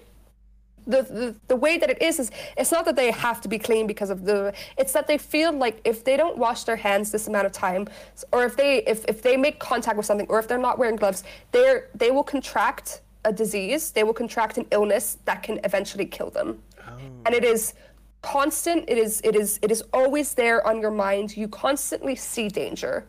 That's why OCD is so terrible. So that you can apply this to anything, right? And that's one that's one type of OCD. Like you can have there's OCD that revolves around like, for example, locking the doors, right? Think about it like this: like if somebody, like not OCD that revolves around specifically locking the doors, but like if one of the compulsions that people will see like that is recognizable is somebody who will lock the doors like a certain amount of time. And it might seem weird to somebody, but think of it like this. The way that their brain might be working is that their mind is not letting them rest. They're constantly being told somebody's going to break into my house and steal all of my stuff, and I'm going to lose everything, and this and that, and it just doesn't stop. So OCD in general, no matter what the subtype is or what the type is, it revolves around your brain being unable to control panic. You have, and I mean this literally, you have no control over your thoughts, like at all. Okay. There is no such thing as think of something else or direct your thoughts elsewhere. Your brain makes connections to the thing that you fear the most. It is a disorder that works against you. So keeping that in mind, pure obsessional OCD, your compulsions are in your head. And that makes it very dangerous. And the reason why that makes it very dangerous is because when it comes to, number one, it's a lot more, as we call, silent, right? Mm-hmm. It is not very clear. You're not doing compulsions that people can see. And so it's a lot harder for somebody to be like, this is not normal, or like, I hate the word normal, but you know what I mean? Like this, they're doing this, or like something is not right. It's a lot harder for somebody to see that. And so there's that. And number two, when your compulsions are obsessions, right, you end up kind of tricking your brain into getting worse. And by that I mean anxiety in itself is what I like to call, it's called a positive feedback loop or a positive feedback chain, right? Which is essentially, you feel anxiety, right? Mm-hmm. Because you feel anxiety, you're anxious. Because you're anxious, what ends up happening is that there's a concept that is, I mean, it's not a concept, it's just biology, called brain plasticity, right? The more that you feel something or the more that you experience something, your brain will literally change its actual structure, its actual chemistry to make the thing that you are feeling easier to access, right? Wow. So, for example, there's a study, I'm not gonna like claim exactly what it is. I'm sure if you do a little bit of research, you can find it, about taxi drivers, right? Mm-hmm. Taxi drivers who, they have to spend their entire life going down path roads, knowing how, which direction is this, which direction is that, et cetera, et cetera. Because they do it so often, there is a literal change in their brain that makes it so that accessing the information about the directions or about these roads is a lot easier for them. Their brain has literally adjusted in order to make their memory about this kind of stuff greater. Think of, like, for example, muscle memory, right? Or somebody can play like a song on piano without looking at the keys. It's like that is another kind of facet of it, right? This, unfortunately, also works with anxiety. And so the more that you feel anxiety, the easier it will be to feel anxiety. And the easier that it is to feel anxiety, the worse the anxiety gets, right? So if you are in a very vicious OCD loop where it doesn't stop, and I mean this 24/7, it does not stop. It never stops, right? Like you just don't get a break, right? And you don't know, so the thing with OCD is that OCD takes something that is real. It takes something that is your biggest fear. Like, think of your biggest fear in the entire world, and then it latches onto it, and it convinces you that this big fear that you're terrified of is going to haunt you at every single moment, right? And so the worst thing about OCD, especially about like my type of OCD, right? It is so painfully convincing. It is so convincing. It will literally warp your reality. Somebody else can be like, something that I'm panicking about, right? Or like a fixation that I have. I can panic about something and I can be like so overwhelmed by it. And then somebody will be like, that's not logical, Sabrina, that's not logical, et cetera, all of that. The thing is, to me, to my brain, it is, right? And that's the danger, because OCD completely warps your sense of reality, right? And so you need to have this. That's why, honestly, like, recovering from something and just dealing with this is it's hard, you know. The longest OCD attack I've ever been in, which, I mean, it's like, when I say attack, I mean it's 24/7. It's bad. Lasted for around 4 years, and forced me to drop out of college. Completely derailed my life. 100% derailed my life, and it was brutal. It was really brutal. Yep. And did I know what I was going through? No. It took me around 2.5 years to finally get diagnosed with OCD. And the thing is that with the pattern that I was like showing, I most likely had OCD even when I was younger, right? When I was much younger. So it took me 2.5 years of showing very prevalent symptoms to get diagnosed with it, because pure obsession OCD, and because OCD in general is just so misunderstood, right? So to connect the OCD back with, I should say real fast, your camera isn't working. Is it not? Oh, it's working on my end. 1 minute. Okay, no worries. Okay. So to connect back to what that has taught me, right? Dealing with OCD really, it does a thing that I like to call, but it basically forces you to make your life as efficient as possible. If you severely panic about everything, or about like something, it's like you're constantly reminded of your panic. You have to force yourself to be as efficient with problems as possible.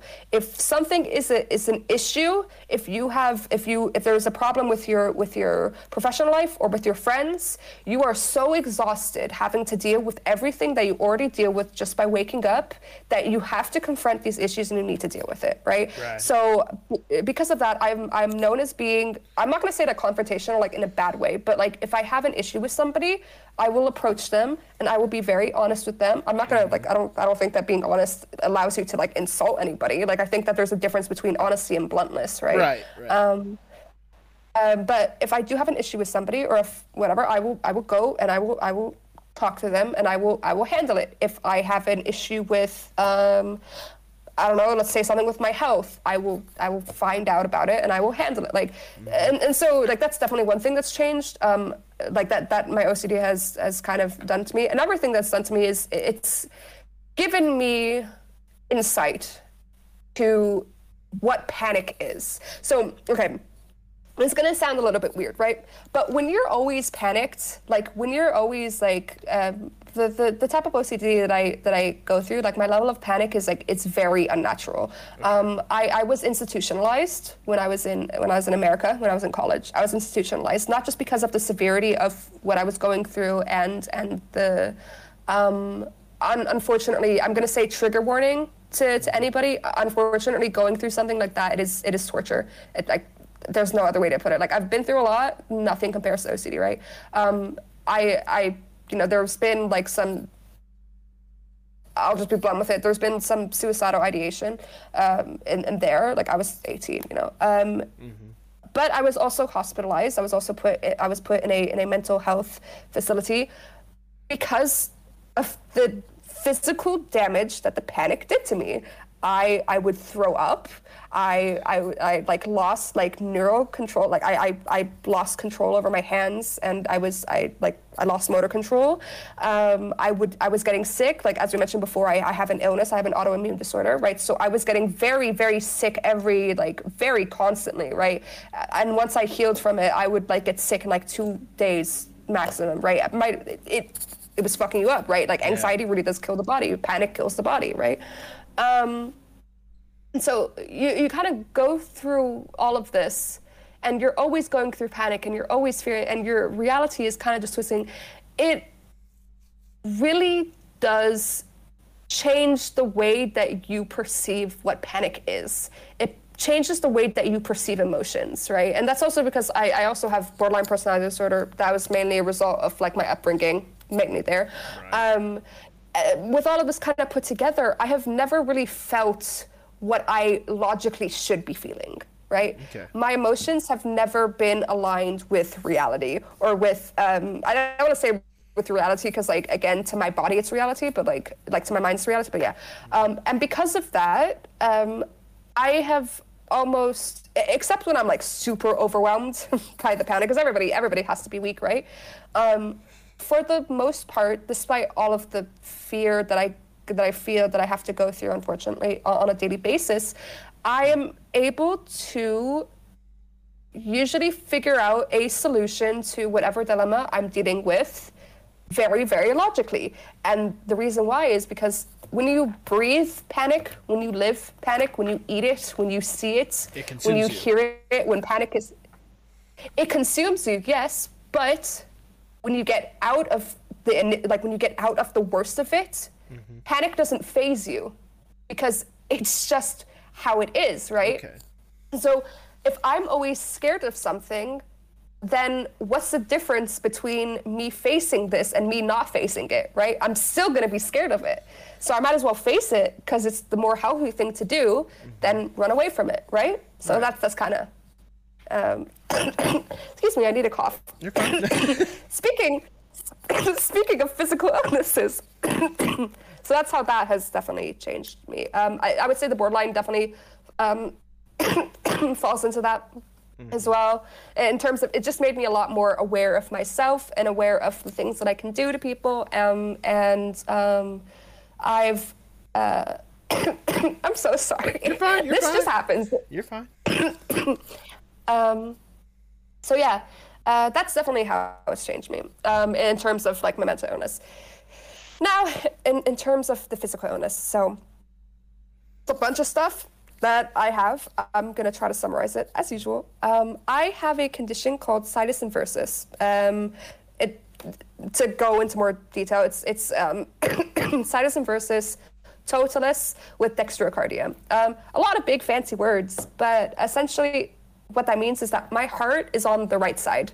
And in fact, all of my organs are reversed, right? Oh.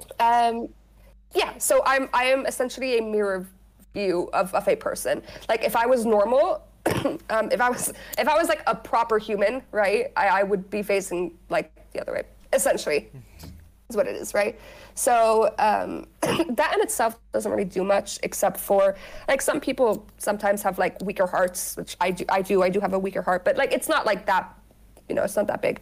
Unfortunately, when you have this condition, there is around like a 15 to 25% chance that you also have a condition called Cartagener's syndrome, otherwise known as the Cartagener triad, right? And so what that condition is I mean, it's not a condition, it's a collective amount of conditions, but basically the worst of it is okay, so everybody in their body has something called cilia. Okay. Cilia are like tiny hairs that line a lot of the body, line the nose, lungs, throat, ears, like even on cells that lines it for men, like, okay, maybe just like a little, but like for men, like sperm, like the tail that helps them move, that's cilia, right? So cilia is all over the body. And with my condition, I don't have them. I don't have functioning cilia. So why that's bad is because one of the main purposes of cilia is, well, okay, so do you know when like you're sick and you have like a runny nose and you're coughing and everything, like you can hear me coughing, right? Yeah. So what cilia does essentially is mucus is kind of like a defense mechanism for your body. It's basically, it's the perfect little petri dish for germs, for bacteria, for microbes of all sorts to go in and fester and grow there. Mm-hmm. So it gets attracted to the mucus, and then the cilia filters it out, right? It filters out the mucus from your lungs, from your nose, from everything, right? When you don't have cilia, unfortunately, bacteria and microbes and all of that have this perfect kind of area to grow, to get really bad, to cause really bad infections without cilia to filter it out of the body, right? Okay. So what that means is that all of those bad germs, all of that mucus stays on my lungs, it stays on my throat, and my ears will get like, and I get infections extremely easy. I'm not talking about like bronchitis, pneumonia, like really, really bad things, right? So ever since I was young, like even when I was young, I was born as what we consider like a blue baby because I wasn't really able to breathe that much. So like my skin was blue, and I had to stay in the incubator for like I believe 9 weeks because So I was a very sick kid, and I'm a very sick adult, right? So the reason why this condition is kind of harmful, like that's not the only thing I have as well. I also have asthma, which and as I mentioned before, right there. my heart's and my heart's a little weak and all of that. And you can get like when you have the condition, you can also have like sinusitis and your nose, like your sinuses are fucked up essentially. And all of that. The reason why this condition obviously is a little dangerous, right, is because number one, I mean, the infections themselves can be pretty dangerous, but beyond that, even if you heal from every single infection that you have, let's say I got a lung infection. I get a lot of lung infections, which I do, right? Every single lung infection that I get scars my lungs. It scars the bronchi. It scars it. And what happens when your bronchi gets scarred, when the lung passages get scarred, right, is they become looser. And they become like, they don't work as they're supposed to do. And with the lungs, that means air does not travel through the lungs properly. And so the more that you get sick, the worse shape your lungs get. And a lot of people who have my condition eventually have to get lung transplants, for example, right? Right. Another thing, right, is I can't smell. I have no sense of smell. Really? I don't have a sense of smell, and I just barely have a sense of taste because smell is kind of correlated with that, right? Okay. And why is that? Because my nose is scarred. My nose is extremely scarred, right? You can hear like the rasp in my voice, for example. Like I have a small little rasp. Like part of that is actually one from a surgery that went wrong. I've had a lot of surgeries, obviously, but it's also because, again, my throat's scarred. And my hearing, for example, I'm going deaf, right? And I most likely will be deaf probably by the age of like 35 was the estimate. So your body gets broken down over time, and that is why it's considered dangerous, right? Because it's not necessarily because there is a guaranteed like time where you can, you're going to get an infection that kills you. No, it's not that. It's that your body gets weaker, right? So people who have this condition usually go through something called a Cinderella period, where usually around the age of like 19 to 21, it wears off. Right? But the Cinderella period is when you're growing up, for the most part, your condition isn't really that prevalent, right? Or you can grow up, you can be kind of normal, or you can live a somewhat normal life. And part of the reason why is because despite regardless of the constant infections and everything, right, the damage hasn't really been set yet, right? Your body, your lungs are still relatively new, your ears are still relatively new, nose, right, et cetera, all of that, right? And then once you pass the Cinderella period, that's when usually you start to feel it. And trust me, I am feeling it. And like this coughing fit that I had, right? Obviously, I'm trying to hold it back, but like that's daily, I don't know, like more than daily, it's hourly, right? I don't know what it's like, for example, to breathe without being in pain. That's just kind of how it is, right? Like my lungs are always hurting. I always feel like my breath is being constricted. Yeah, I mean, that's just life. And since I was young, I've always kind of had this, like I was always, okay, a little bit of a fun kind of little thing, right? Like one thing that I remember, because obviously I basically lived in hospitals when I was younger, right? One thing that I loved doing, right, and sometimes like my mother would play along, is we wouldn't tell, whenever I'd had to get like a CT scan or like an X-ray or whatever, we wouldn't tell the doctors that I had my condition. Oh no. Right? And so so they get the X-ray. It's so funny because, like, you can see them inspect the X-ray in, like, the other room, right? Because, like, it's see-through, Right. So you'd see them get the X-ray, and then I swear to God, the way that their faces would be like, what the fuck? 'Cause, like, everything is flipped, right? So they're like, did we put it in wrong? Can you mess up the X-ray? Like, and I can't tell you how many times, like, they would come out and they'd be like, ma'am, we're so sorry, but I think we're gonna have to take it again. I think we've put the X-ray in wrong. And then, like, I would always be like, oh, okay, yeah, no worries. Doing the same exact thing. I think I just saw my Twitter teaser. That's great. Yeah. So that's a funny thing. I did that. I've done that to so many people. I've done it like I know it's like it's sad.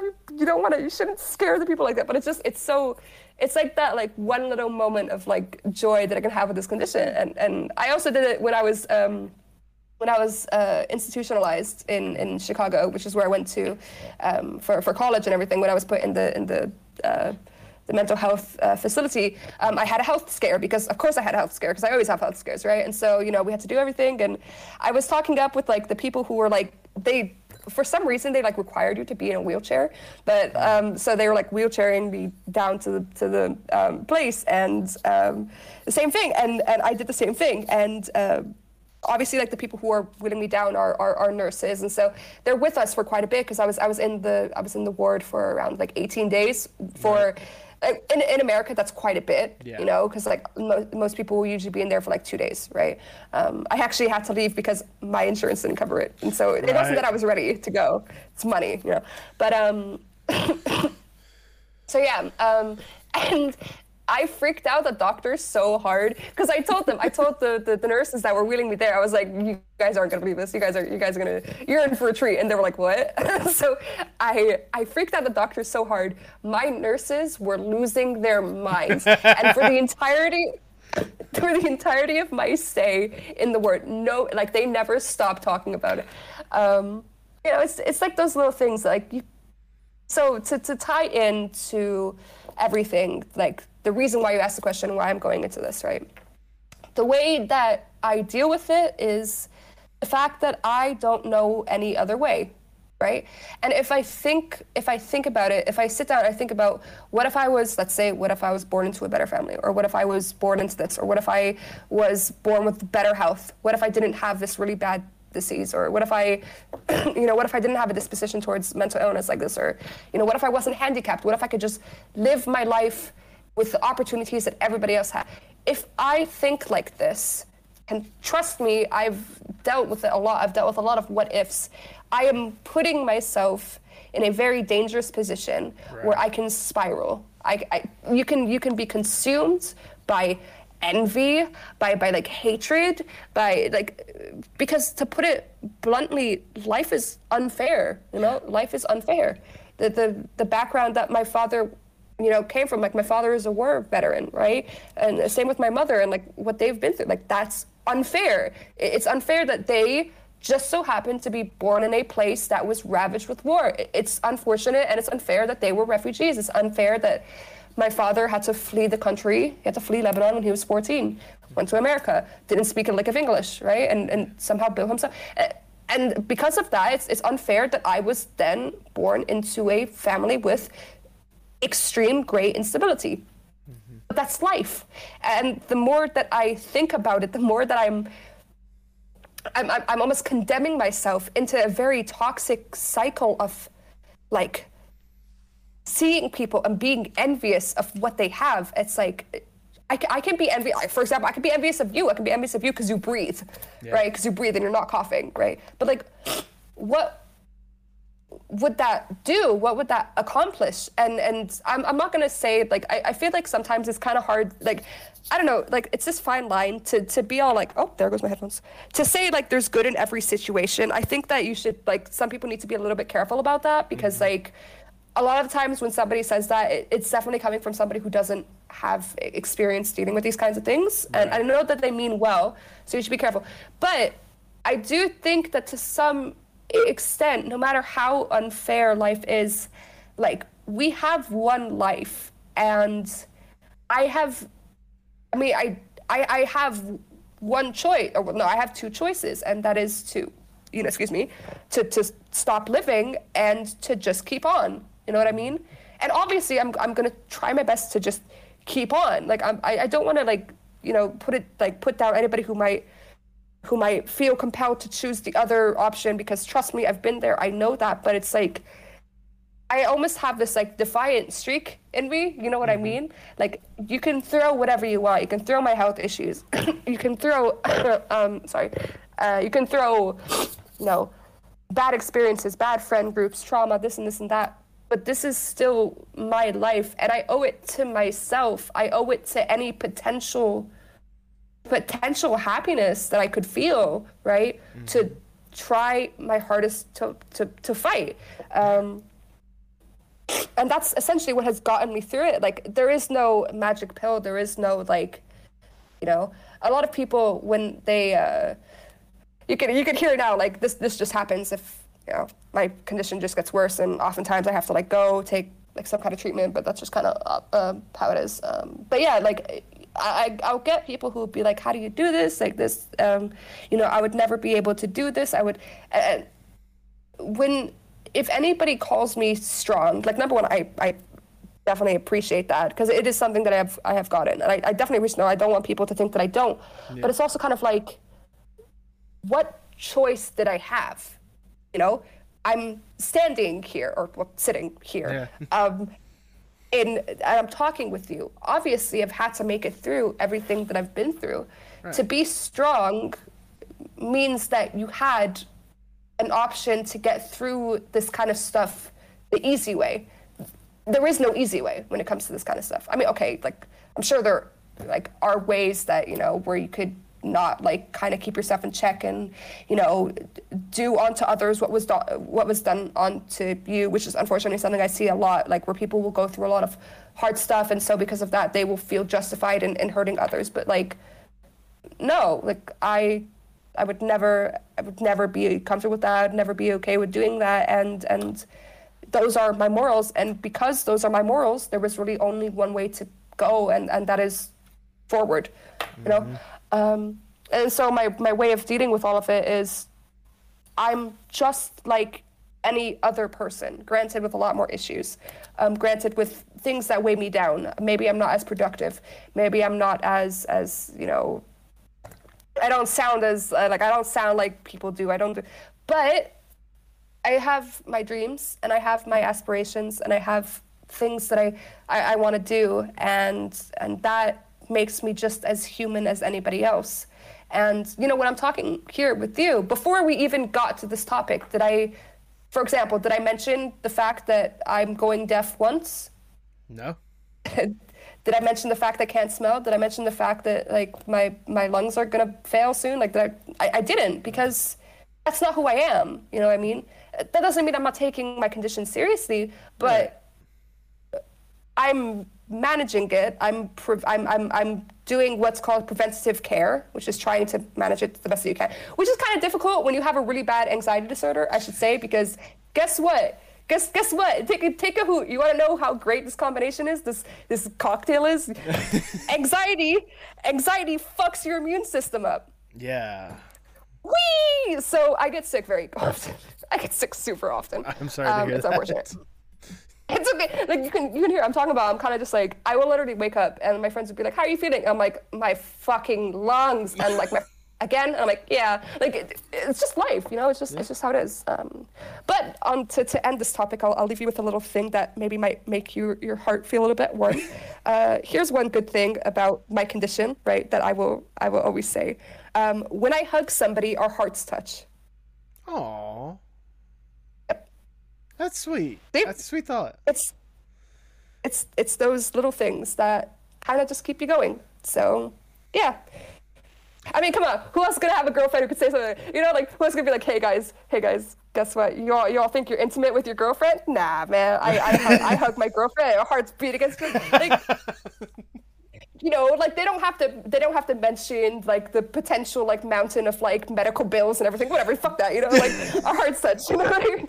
Like, you got it. Sometimes you just, like, I don't want to be like, you have to see the positive, because, like, I feel like sometimes that can take away from the gravity of the negative. Right. But sometimes the positive is literally all you have to keep going. Like, a lot of the things that I've been through, I didn't keep going because I was feeling something good in the moment. Trust me. No way. But I kept going because I knew that I could potentially feel something good in the future. And that's why I do. Like, that's why I'm still here.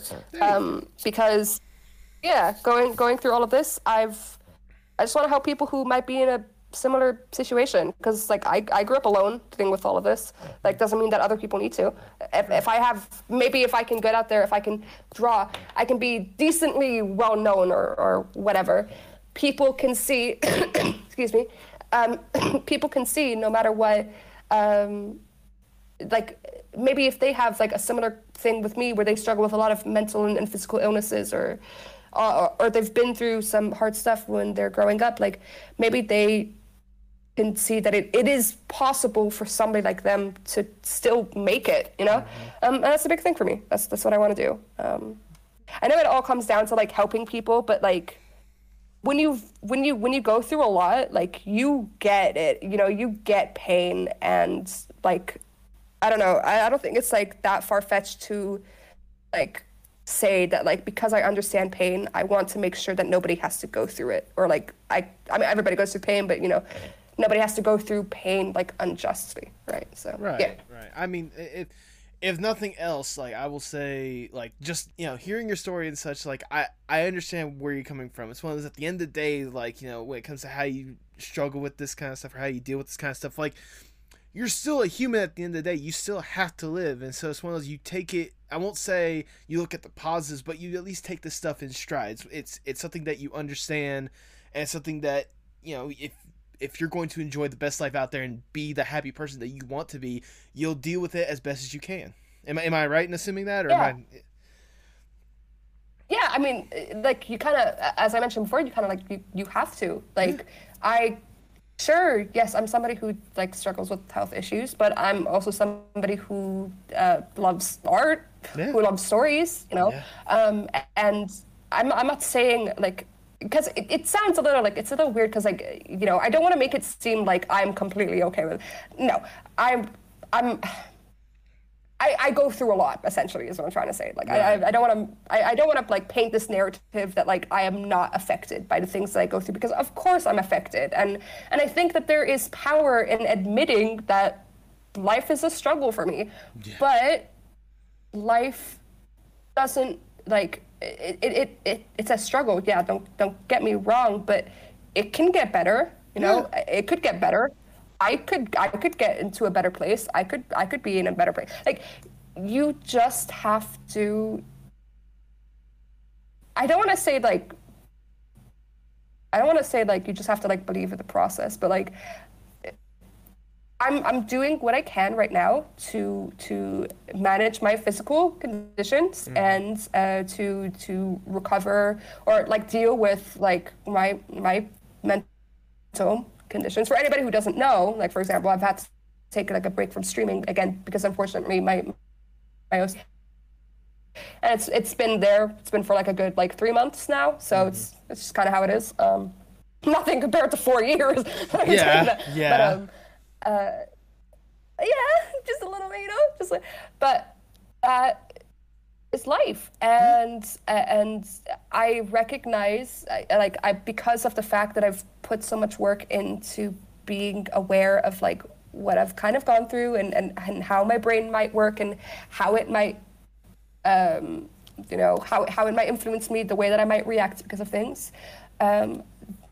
Because I'm aware of it, that means that because like I put the work in, I can hopefully then come across and go through various situations healthier. You know, I can like as a small example, like I you know, you always have like kind of like upsets with friends. Like I remember like a couple months ago, like I don't want to make it sound like, you know, I never argue with my friends, like, but like this friend group that I have, honestly, we don't have problems, like, because it's, you know, we do kind of go through this like just be honest and talk and everything, so like we don't have problems usually, but I did have an issue, like I think like a good while ago, like maybe like 5 months ago, and the thing is that it was a situation where I feel like a lot of people might have reacted kind of poorly in, right? And that younger me would have definitely reacted poorly in, but I have put the work in, and even though this problem that I had was still, it was a big deal, it was something that hurt me gravely, I'm still best friends with this person. Right. And like, it is, a lot of it is because of the fact that these experiences have matured me, and I'm able to move forward. I'm able to realize that like a lot of these things that, you know, people can consume themselves with and worrying about or panicking about, etc. I don't want to make it seem like it's inconsequential, because I'm sure that if somebody is panicking about something, it is very real to them, and I think that is super important to validate that like pain is relative, right?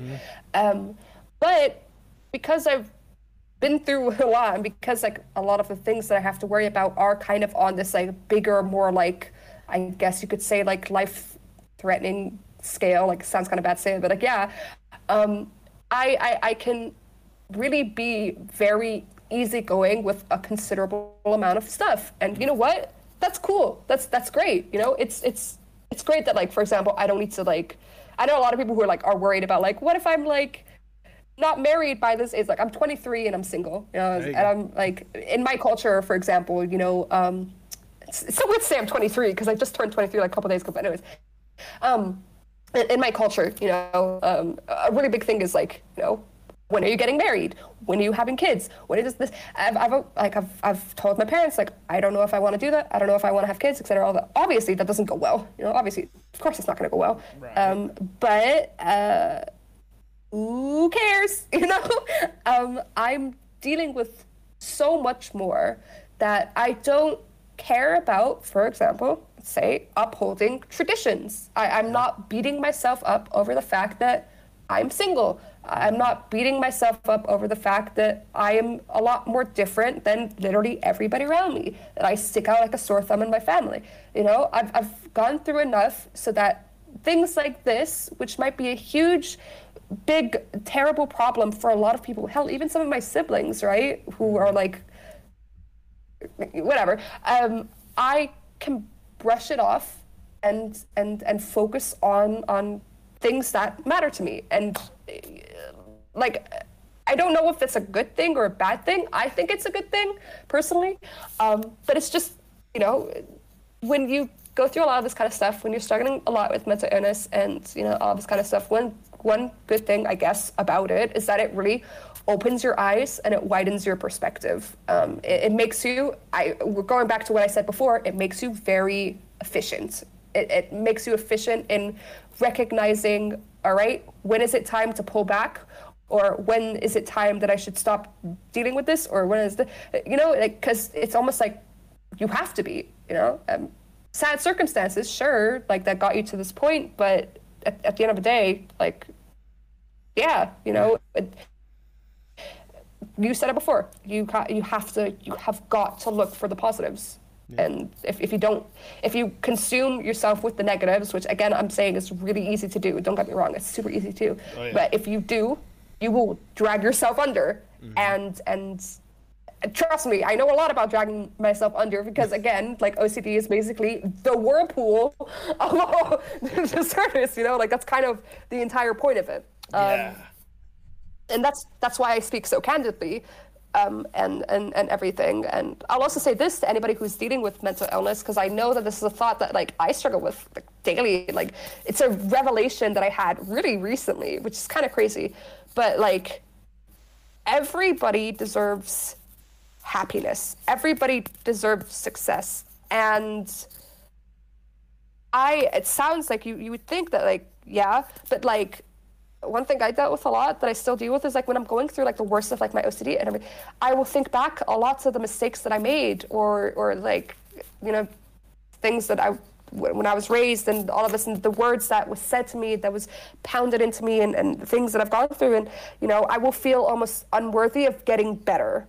I see that a lot. I see a lot of people who think that they don't deserve to feel better, and so they kind of like almost like suffocate themselves with their conditions or suffocate themselves in these negative thoughts. And the best thing that I can really say to anybody, again, as somebody who struggles with this kind of stuff, is like, it's a really hard process to teach yourself that you are worthy of happiness. The thing is that you have to start making the steps towards getting better before you believe that you deserve getting better. Like, it's kind of hard to explain, but you need to, just in general, anybody who's struggling with mental illness, the biggest problem, like the biggest struggle is definitely like accepting that you need help, yeah, but it's also accepting that like help doesn't come when you feel ready to get help, right? It never does. You just gotta push yourself past it, even if you're feeling like uncomfortable. I'm so sorry I'm talking a lot about this, but this is like a really big thing for me. Like for OCD, one thing that has definitely taught me a lot is like one of the main ways that I got out of my first OCD attack. I'm not going to go into the like the nature of the attack or like what it revolves around, because it is extremely dark and extremely triggering, and I just think that it would be better for people like not to go into that. But it was bad, right? And it was I think not just a big fear of mine, but like an integral fear of everybody's, like literally everybody. Like, if you were alive, you're scared of this, right? And the way that I had to get over it was exposure therapy. I cannot tell you how fucking hard that is to not just you know to face it and everything, but to do that for hours and hours every day. To like, so if we think about, I guess the best way I can explain it to people who might not understand it is using traditional OCD, right? Or like right. So imagine if you like, if somebody is terrified of contracting a disease, and so they always wash their hands, right? Think of it like this, because this is something that like when I finally came to this realization, it blew my goddamn mind, right? Somebody, when they're washing their hands, right? It eases the panic at that time, right? But what it also does is it reaffirms to the brain that there is something to be afraid of. Okay. Why would you wash your hands? Like, why are you washing your hands? It's because there was something inherently dangerous and terrible about your hands not being clean. So while it might calm the anxiety at that moment, it also makes it worse, because it's reaffirming to your brain and to yourself that there is something to be afraid of, right? And so with my type of OCD, it was the exact same thing, where I would take steps to avoid this thing that I was terrified of, the concept of it and anything in media, and it's a very prevalent concept too. So it was very difficult to do that. And so because I was constantly avoiding these things, I was basically telling my brain there was something to be afraid of. And so exposure therapy it ends up just being you having to essentially like punch yourself in the face with your fears. It's hard. It's really hard, especially if it's something that like literally you're convinced that your world will completely shatter, everything will break, everything will be ruined. Like, it's not an easy thing to deal with. And this idea of exposure therapy and this idea of dealing with the things that make you scared and confronting and not running away from things, and this idea of acceptance, again, is something that has taught me a lot, even beyond OCD, but just in general, right? Well, I talk a lot, but it's important, and I've never heard anybody say this, and so, because again, OCD is very misrepresented, and a lot of illnesses are, honestly, so, yeah. No, I mean, I'm glad you're basically sharing your experience more with this kind of stuff, because I can only, like you said, there's not a whole lot of representation of this out there. Some, if nothing else, maybe someone else that is currently struggling with this will hear it and figure out a way to handle it on their own in a way that could be similar to yours. So thank you for sharing.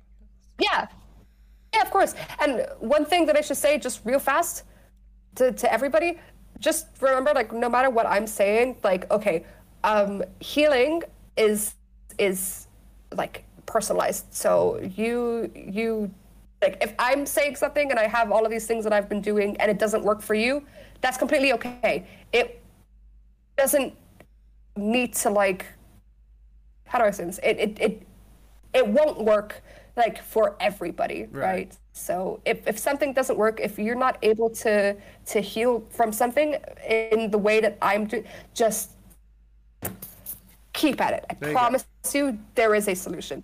There is always a solution. There you go. There we go. That's a good way to word it, if I do say so myself.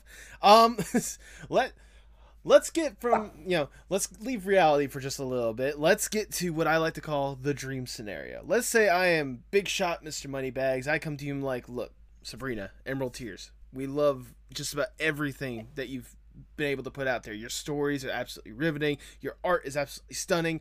We want to make the Dream My Emerald Tears project. So, if given access to everyone and given more money than there should ever exist in the world, what would be the Dream My Emerald Tears project? My story, 100%. Honestly, just my story. Just Okay.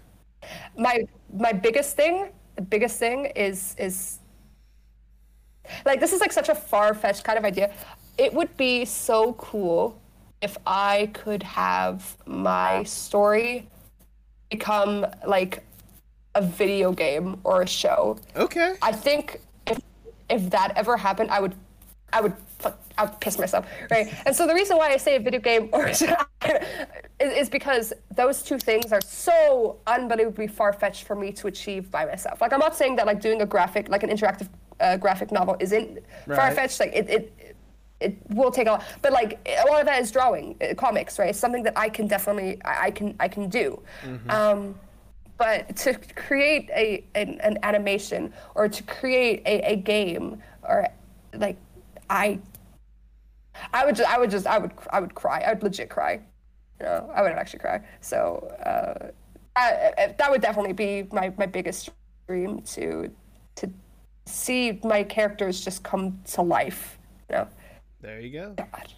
I mean, it with how much, again, you've already got invested in it. I mean, especially like the video game would probably be like the best way to go about it, because people like how much they invest so much in video games and how much time that they dedicate to that, and especially with you talking about like the decisions that people would make or whatnot and what way it would lead them. I think it would be perfect on the video game platform, personally speaking. So Yeah.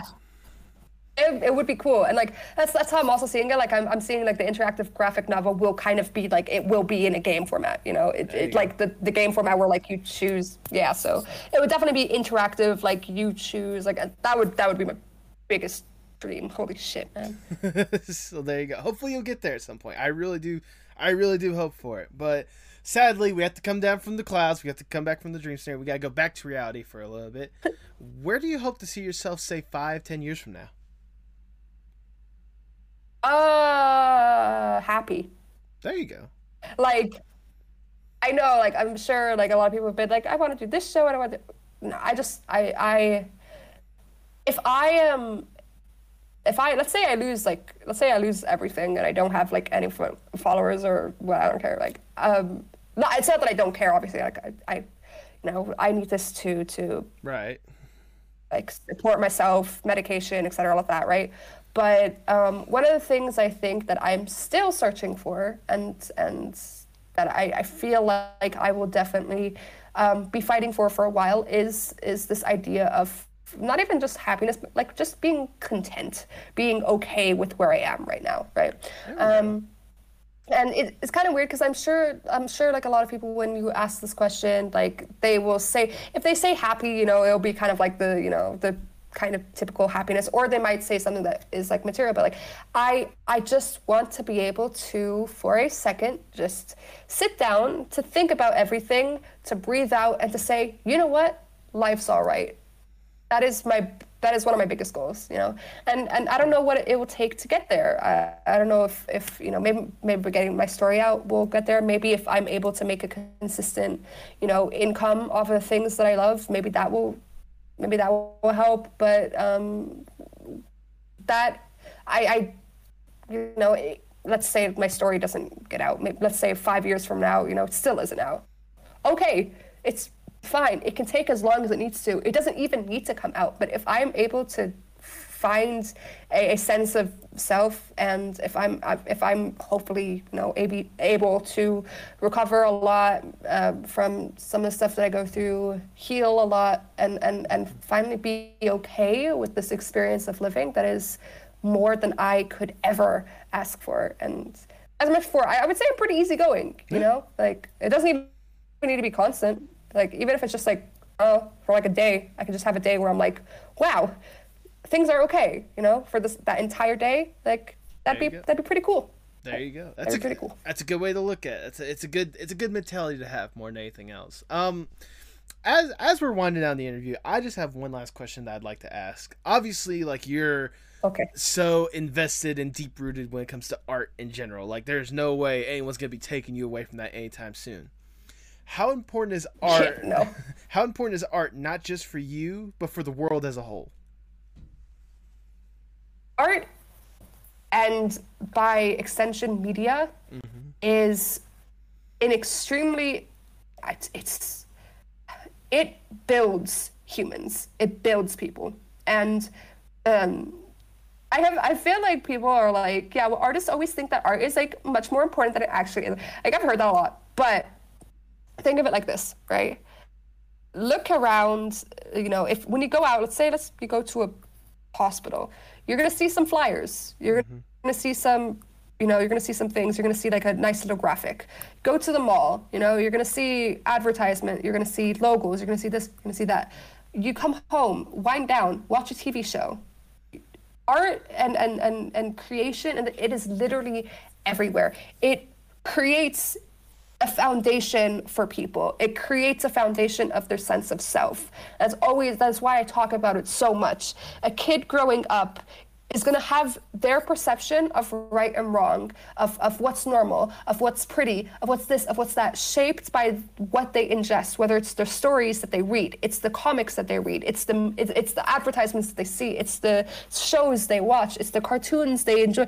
They will have their they will have their sense of what is right and wrong. They will have their inspiration shaped by the art that they are unknowingly ingesting.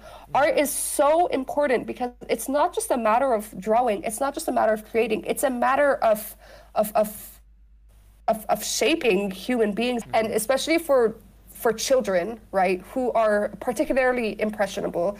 Their entire sense of what's right and wrong, what's normal, and all of that is influenced by the media that they take in, that they ingest. And it's like, why do you think that there are so many women who struggle with you know, their perception of their bodies and what is skinny and what's beautiful? It's because for all around us, media has told us, art has told us that there is a specific type of body, a specific type of weight that is more beautiful than the other types, and that beauty revolves around everything, right? If media can inspire, unfortunately, an entire generation of poor self-confidence and problems with eating and all of that, like things that I go through, you know, if media, if art can you know, do something like that, I don't want to say like, you know, it's completely art's fault, but that it is the process of creating, it is the process of creativity, right? Why can't we do something that's also better, right? Why can't we create a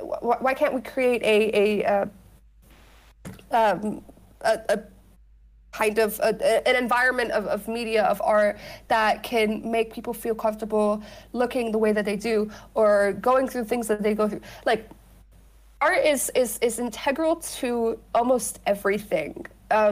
It is integral from the Stone Ages when it came to getting across information or expressing what people did on a daily basis to now, because whether we like it or not, art is everywhere and extremely important and a vital job. Think about literally any process, any kind of job, and somewhere in the line you are going to need an artist. Whether it's a graphic designer, it's a logo designer, it's an advert, like somebody who works with advertisement, it's a filmmaker, it's an illustrator.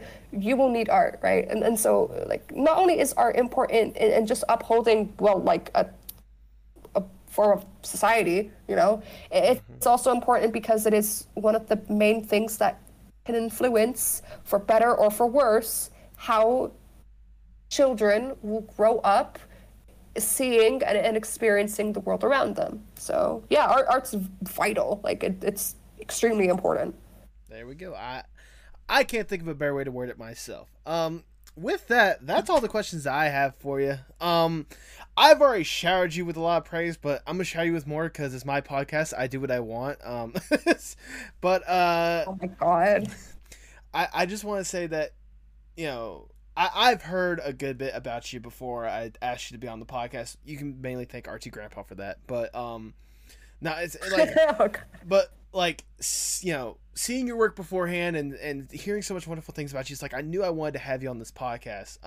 But now that I actually had a chance to sit down, chat, listen to your story, listen to just how amazing of a story it is, no matter which way you look at it, I just want to say that thank you for what you do, because I can imagine with health, it's hard with what you have going against you, how hard it is for you to like focus on your art or focus on other people at times. Like I can only imagine how rough it is for you, but the fact that you're still able to power through on a daily basis and still be an integral part for a lot of people's lives one way or another, and remaining a good force more than anything else to warrant your like honesty that you present out there to everyone else. It has been an honor to even just have a conversation with you, let alone be on a podcast with you. It's amazing the work that you do. The artwork that you create is absolutely amazing, and I cannot thank you enough for giving me your time to let this story be out there. So thank you for all you do. Thank you for your time, and I'm gonna be one of, you know, hundreds, thousands, one day millions that'll be rooting for you every single step of the way with whatever you do next, because you deserve a lot and then some. So thank you. God, wow. Shit, man. That means a lot, and to hear that you think that one day I can make it, that's big, because sometimes I don't know. I don't know if I'll make it. I don't know if I'm cut out for this. I don't know if I'm cut out for the creation worlds, or yeah. So I mean, I personally think, like, with the amazing stuff you're already putting out there, and especially like the story that you've been talking up more or less, and like all these incredible ideas, and again, like I said, the amazing and gorgeous art that you do present out there, like it just takes one right person to just see it, and I'm sure that person will see it one day, and you'll make it. I have full confidence in you. I really do. that's man, that's so sweet of you. I appreciate that. And you know what? I also know that a lot of it, unfortunately, is, you know, if you're in the right place at the right time. And that's actually part of the reason why I want to be the right, like, I want anybody who comes into contact with me to feel like they were in the right place at the right time. You know, that's why I want to give so much love, and why I want to, you know, I want to spread and everything. There you go. Yeah. There we go. Basically, at the long and short of it, at the end of the day, thank you.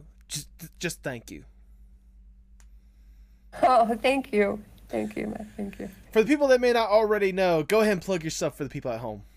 Oh God. Okay. Hi. I'm Maya Real Tears. You can find me at twitter.com/MyRealTears. I'm posting there a lot. I will be getting back into streaming soon. I go by the same name on Twitch, MyRealTears. In fact, you can basically find me everywhere.